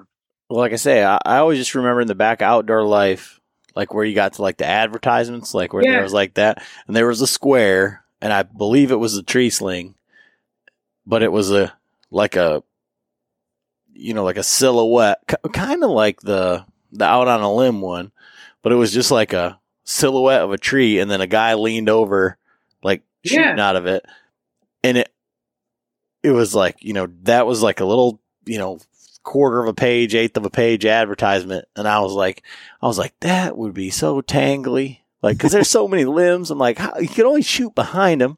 Like, that was my thoughts, like even as a kid. Right. Well, and even like seeing the saddle now. So like, I'm not gonna lie to nobody. I bought a saddle because I was going to be lighter. That was it. Like the bulk of the climber sucks. It's whatever. You guys have heard me. Oh, I guess not John, but you've heard me bitch enough that like, I hate being the cool guy with like, Adam needs all the new stuff. Like Adam's got to have, if this company's coming out with this thing, Adam's going to have two of them, like immediately. Like that's just what Adam, and I'm not that guy. Like I will hunt. I'm hunting in like some Duluth Trading Company pants and like a random t-shirt that I got on Mossy Oak on sale. And like, I don't need the new stuff. I had the same climber for 10 years. All of a sudden I get in a saddle and I'm like, man, it'd be cool if I had some lighter sticks. It'd be cool if I had, some like, and my wife's like, how much shit are you going to buy this year? I'm like, no. I only need 3 more things. Like, that's it. And that's what I was telling her. Like, I was bitching about the 50-pound pack. And she's like, all right, what's it going to take? And I was like, first you got to lose the water. She's like, well, that's dumb. And I was like, no, I get that. she's like, all right, how much is it going to cost you to get lighter sticks? And I was like, easy. They're $100 a stick. She's like, how many sticks do you need? I was like, 4. She's like, what? I was like, what? But I can lose 5 pounds tonight for $200. It's 3 pounds for 400 or 5 pounds for 200. Let's do this. Like, she's like, you're done. You don't need any more shit. What you need is a life straw. Look, so, flashback to my Army days. We're on this shitty little OP and like air went black. We were getting like water and stuff airlifted to us and it went black. We were down to 1 bottle of water a day, but we still had to make patrols. So we had this life straw and we were sucking water out of this river. And we had this pump that you could attach to it. It wasn't life straw, obviously, but like there's this little pump you could attach to it. And I remember we'd made a bunch of shit and they were like, Doc, you can't drink it. was like, what do you mean I can't drink the water? Like everyone else had like 7 bottles of water at this point. I got 1. And I'm like, what do you mean I can't drink it? And they're like, well, somebody's got to be alive to like save us if we all get dysentery and die and shit. Like if this life straw thing doesn't work. And we had this old Cuban guy, and he was like, I ain't drinking that. No, I ain't drinking. I was like, good. You drink the regular 1 bottle of water. I'm going to drink 7 bottles of, Afghan toilet water. And this life straw is going to save us. But that's why I promise if life straw needed somebody to call, I'm the guy. I will drink water out of a river and survived. So Afghanistan water. But yeah, it's like I do like gear, for sure. But I think like for me here is like I want to be able to talk about it intelligently. Right. I hate guys that are just like, well, that sounds cool. Like, yeah, it sounds good. Or they're like, well, this is the best because I have one. Like, obviously. And so I kind of feel that way is like, so I had that trophy line that didn't fit, right? But also at the same, so I've sat in 4 saddles ever, right? So when people ask me what's the best saddle, I'm like, oh, it's my Cruiser. But that's the only one I really know. I've sat in a Mantis for, 15 minutes. My buddy sent me, as soon as the Phantom came out, he bought one. He had a Mantis. He bought a Phantom. I don't think he'd even sat in it. But I was talking to him about how I wanted to try a saddle. I thought he was sending me the Mantis. I guess he had loaned his Mantis to his buddy, so he just sent me his Phantom. And I had that for like 4 months. And that was what really decided, like, all right, I can do this saddle hunting thing. So the trophy line, whichever one I had, covert light, the brown one, whatever the brown one was, I had that one, and then I had sat in the other 2, and then my XC. So when people are like, hey, what's the best? I always try and put in there like, hey, Cruiser XC is incredible. I sat in the Archon, so technically 5, I guess. Cruiser XC is awesome. It's got the pleats. It opens up. I like it. I can ride it up higher on my back if I need to. But, I've only sat in 4 saddles or 5 saddles ever. So I can't really weigh in hard on this that, the reasons I bought a Cruiser aren't going to be the reasons you want to buy that or your Latitude. Or, I mean, at one point you can attest that like I had a Latitude Classic in my cart. Like Adam can tell you, like it was done. Like I was buying it. And if Chad hadn't have popped up on some random thing and, Michigan versus Tennessee, like that's really the only reason I picked the Cruiser. And then I went the XC because I like the idea of the pleat and being able to move it and stuff. And that was it. If like I said, if Uncle Joe hadn't have given us the COVID money, I don't know that if I'd have been, I'd probably be sitting in a Latitude Classic right now and be singing their praises versus the Cruiser. So. Yeah. I mean, I feel like it's kind of like the journey that everybody gets in just because like, I think, I don't know. We probably all, well, I don't know, you said that you said you started in like the big metal, like steel climbers. Yeah. I mean, you went through the same progression of like being in your climber and you're like, oh, that one would be nice or that one would be nice. And then you finally got to like what worked out for you. And for most people, it ends up being like Summit. And then it's just like super comfortable. You're comfortable using it. And then, you just get it dialed in, but you had 20 years to get to that point. And right. Now you're just, somewhat reinventing the wheel. So I don't know, but like I say, I just wanted to bring Brad on here and kind of talk some hunting, go through some scenarios and then kind of be like, all right, well, oh yeah. And go through like, kind of who he is before he starts showing up on YouTube, doing some stuff for us. So, did you want to talk about the wind real quick? My wind theory? that it doesn't matter? Yeah, the wind doesn't matter. Don't hunt the wind. Just go hunt. What did you say? John Beaverhart can smell my farts or something if I kill a deer tonight or whatever. Look, that whole you guys of course have seen it. This whole him and in-fault fight has got me just absolutely locked up. I can't wait to start. I'm hopefully I can get the right community on TikTok to like follow along because I'm getting ready to start this whole series about like this Eberhart versus in-fault fight. and I hope it works all right. I don't know if it's going to work, but I got stealth strips on my Muddy Pros. That's all I'm going to say about that. Okay. I hunt. I've killed multiple deer downwind. They all were 45 to 50 pounds dressed. So Eberhardt's wrong. We can handle some things if we got to handle things. You don't need to hunt the wind. Speaking of, so what bow are you shooting? Yeah, that's why I had to laugh because he hates his RX-1. He just I hate my RX-1. Really? Yeah, I can't get the thing. So my biggest issue with the RX-1 is tuning. Yeah. The bar that holds your cables out of the way, I don't feel like is set off enough. So I'm having a lot of problem with like fletchings catching, and then are you shooting blazers? I had been, and then I switched to a 4-fletch tack vane, and I lost a lot of that tack drivers. But I just, for whatever reason, I think it's got to do with I went from a 28-inch ATA Bow Madness XS to this like 32-inch, double cam. I went from a single cam bow to a double. I just kind of jumped, right? Like just off the deep end, kind of like I did with the saddle thing. But I got it for $700 with a sight, quiver, rest, everything, ready to hunt in 2020. So it was a 2-year-old bow, $1,000 something bow for $700. It was hard to walk away from. And then I have a Bow Madness 30 that my dad just gave me. It's probably been shot 50 times ever. That I like, but the draw cycle is super choppy. If I had gone from that XS to the Bow Madness 30, I probably never would have even thought about the RX-1. But I would like to, and only because I'm a PSE guy, right? I've always been a PSE guy. Guys hate PSE, and I don't care. And we all have our thing, right? Chevy, Ford, you want to fight about it.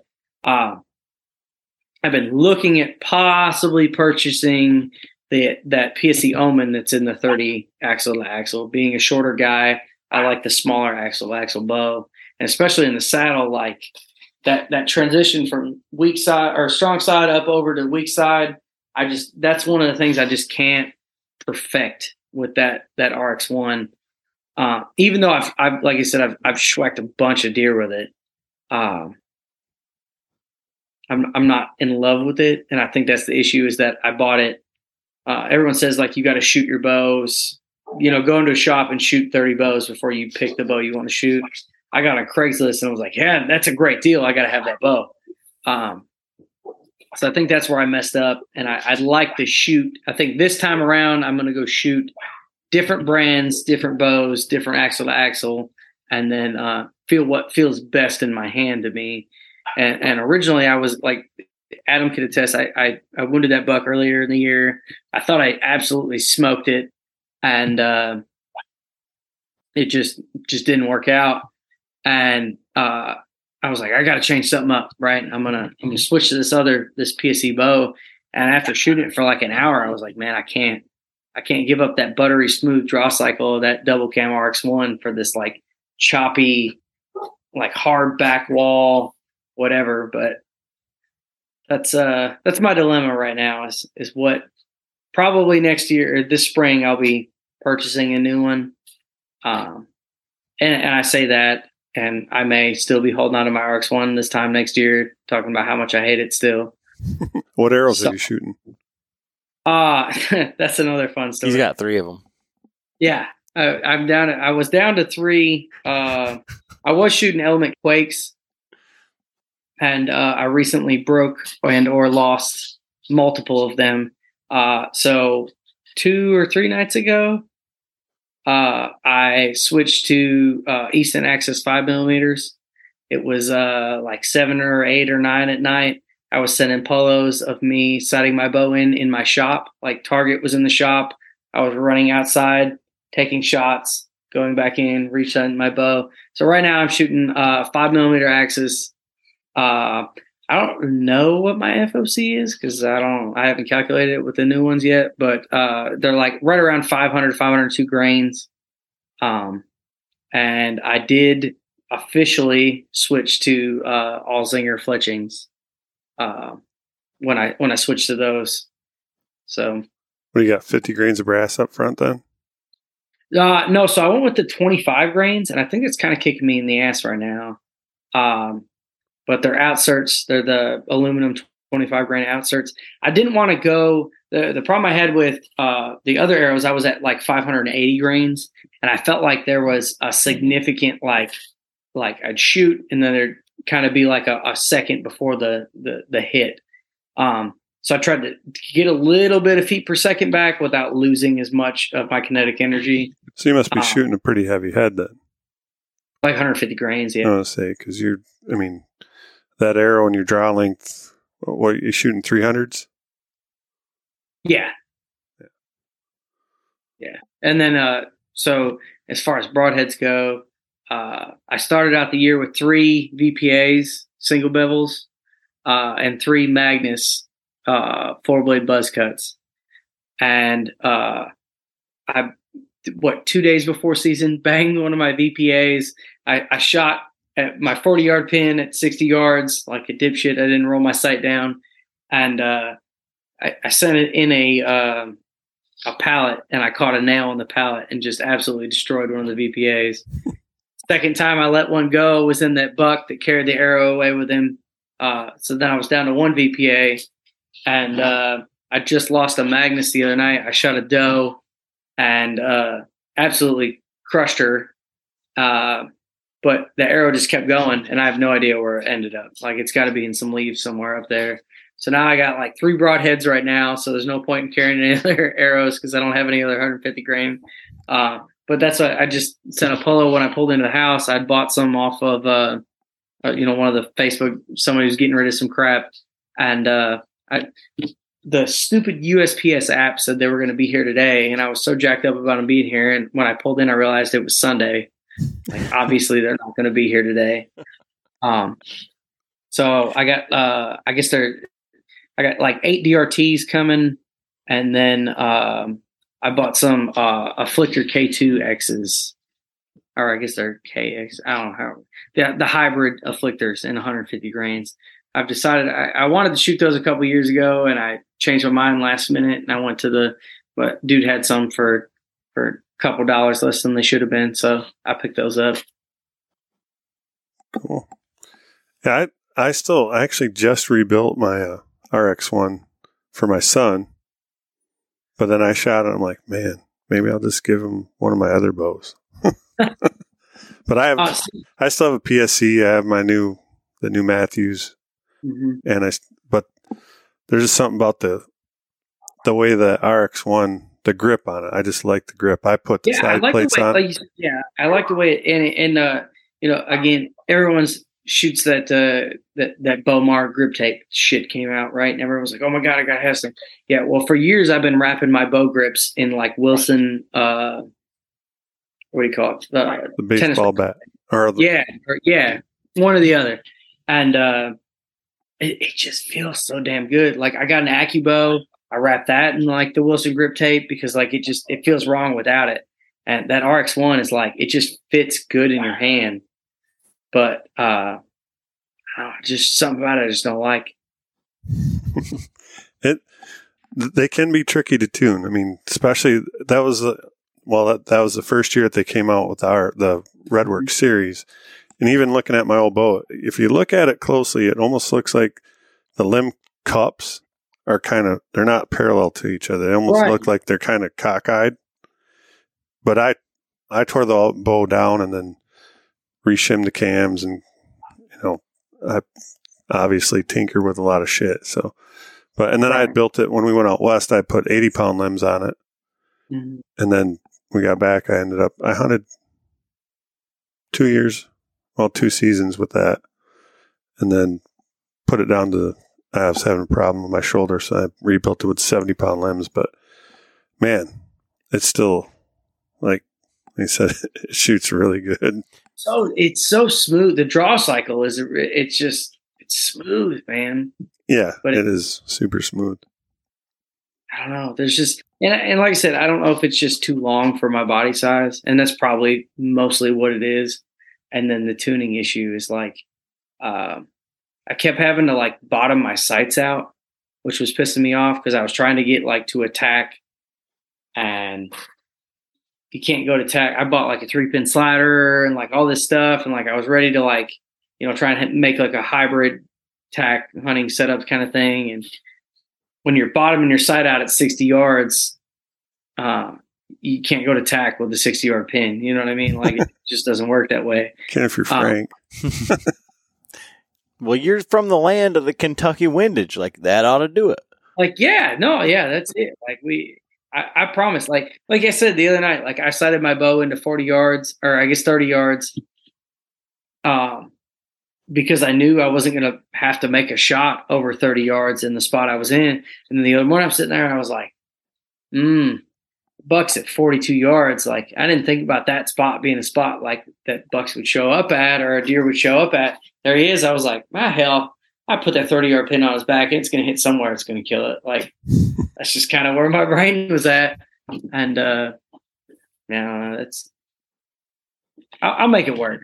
I'll make it work. That tonight I was sitting there and like I ranged the edge of the opposite edge, like where the woods was, and I was like, oh, that's 52 yards. I was like, I was supposed to sight my bow out to 60 today, and I didn't. Well, I'll just dial it down. It'll figure itself out.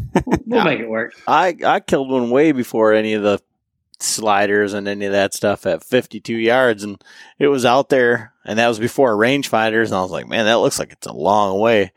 And I was like, there we go. And I thought the deer didn't even react. I thought I missed it. You know, the deer just kind of like looked back at me and just walked off.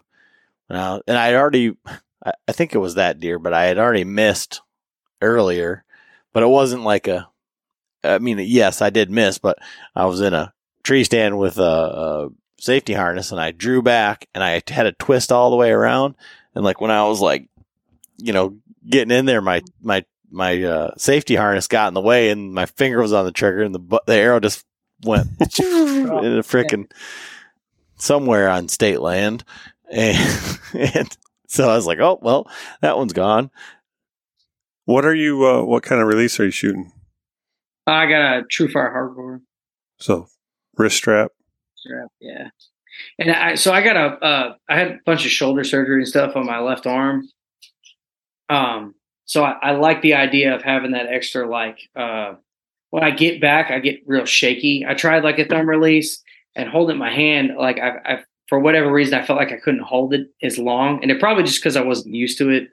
But I've found that being like a comfort, safety kind of, you know, something I know kind of area where as I can hold I guess I couldn't send most of the video, but that the buck I hit early season, I ended up drawing on him like 4 times. And then I held the last time I drew, I held for like 45, 50 seconds before I actually released the arrow.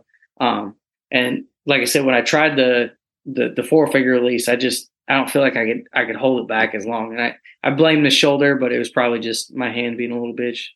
So do you use a kisser button? Like what's your anchor point like? No. So I come back, I anchor on the back of my jaw with my thumb. And then I used to touch my nose to the string, and then I actually got a Bomar nose button. I felt like that kind of tightened me up. But yeah, for whatever reason, I don't remember watching, you know, one of the 8 million videos I watched. But I found that the back corner of my jaw here, I would lock my thumb, this part of my thumb, I would lock up against that. And that's kind of been my back anchor point. And then I used to bury it. I used to have like shoot the overdraw and all that shit like everybody did. I used to bury it in the back corner. So I had the 2 points there, and then kisser button for a while. And then finally I got rid of all that shit, started going to nose on the string, and then the nose button kind of dialed just that little bit extra in where, especially that was like why I stopped using a face mask for a long time, is like I couldn't bury my kisser button, or I couldn't bury my nose where I wanted to, where I felt it right. And I noticed with that Huntworth jacket on, even when I buried my kisser button, like I could still kind of feel that little bit of that point where I wanted it. Mm-hmm. So it felt comfortable. Now, I was just asked because, I mean, obviously your anchor point and where your peep sight is, everything, you know, if the lower your peep sight is, that you're going to lose your range. Right. So when you're burying your sight, I mean, that bow, you should easily be able to get out. I mean, well, and that's it. So I took it to 3 different shops, and like I said, like I wanted to go to TAC. That was it. Like I was headed to Chattanooga. Like it was it. And I bought a whole new sight. Like it was game on. And then I had to bury that sight down, and no one could figure out, why that was happening. Like I said, 3 different shops, 3 different people that I don't. One guy I definitely trusted. The other 2, guys I went to, and after having 3 people look at it and say, "Man, I can't figure it out." But even like the guy I bought it from had buried that sight, so I don't know if it's just that specific bow just has a problem. I don't know how that's an issue, but like it just. Have you, ever put new strings, cable, any of that? Yeah, no, yeah. That was like the first thing I tried. It was like to get rid of, when I bought it, it had factory. I want to say, did I shoot it with factory or did I buy strings for it? It's got strings on it now. Like I bought strings for it last spring. So, and even then, like, I was able to move the sight up some, but, just where it's comfortable and where it sits on me. I do kind of slouch a little bit instead of like standing all the way up, but I've tried like to retrain my body over a summer of keeping my head up and keeping it like, where you're supposed to be and all that stuff. And it just, I end up getting in the tree stand. I shoot like shit. So I just kind of go back to what's the most comfortable, right? Like ultimately TAC's a cool thing and it sounds fun to shoot 100 yards with a bow. But ultimately, if from 0 to 40 yards, I can hit, where I want to hit every time, that's realistically where I'm going to be at. Right. So if I can't stretch it out of TAC, then I can't stretch it out of TAC. Yeah. I know, like, on there, he's like, I just need to, I wish I could just get this bow to John, because I know, like, he'd be, like, because it's like, when he was like, when you were, like, getting ready to say, like, what bow does he, yeah, I was like, oh, here we go. Like, but so where can people figure out, where can they follow along with you? I think you get most of your engagement on TikTok, right? Yeah. I have like, I think I may have broke the 33,000 follower bubble on TikTok, with this last video I did for AccuBow here. But most of my engagements on TikTok. I do have a YouTube. I did find out in its infancy of the whole BDS thing. So BDS is my first initial of my 3 kids, Bradley, Delaney, Sophie, right? So I was going to go with, I can't remember what it was. Oh, DBS, right? So it would go with Delaney being the biggest, Bradley being the middle, Sophie being the little, but it spelled out like D-bags in my brain. I cannot. Douchebag syndicate. I was like, I can't be that. So I went with BDS, and I got online, and there was like another YouTube channel that had already used that, Instagram, they had all their little following, and I messaged them, was like, hey guys, kind of thinking about going this route. Is this dead? I noticed they hadn't posted anything in like a year, and for whatever reason, once I started getting traction on like TikTok and it spilled over into YouTube and Instagram, they revamped their stuff. They started posting again, and we haven't spoke since, but I hope that doesn't become an issue. But I have, social media. I got it. I'm on Facebook, Instagram, the TikTok, my Twitter. I have a Twitter, but I don't get on there. I don't even think that's BDS. I think that's just me. But yeah, I'm on all the things. I try and do all the things. I suck at Instagram. I don't understand the Instagram. I like have to show my wife the post to make sure that it makes sense, because she's got like bunches of followers and stuff on there. I'm good with Facebook and TikTok and a little bit. I'm trying to tweak the YouTube into making sense, but I got a couple of videos on there, and I try and self-film as much as I can. It doesn't quite work out as well as some. I ultimately, like, I will push the camera out of the way to make a shot on a deer, and that's what's going to happen until somebody's paying me to shoot deer, Right. Yeah, I can relate. Well, yeah, man, thank you for coming on here and I appreciate you and chatting with us. So I think that's kind of all we got for tonight.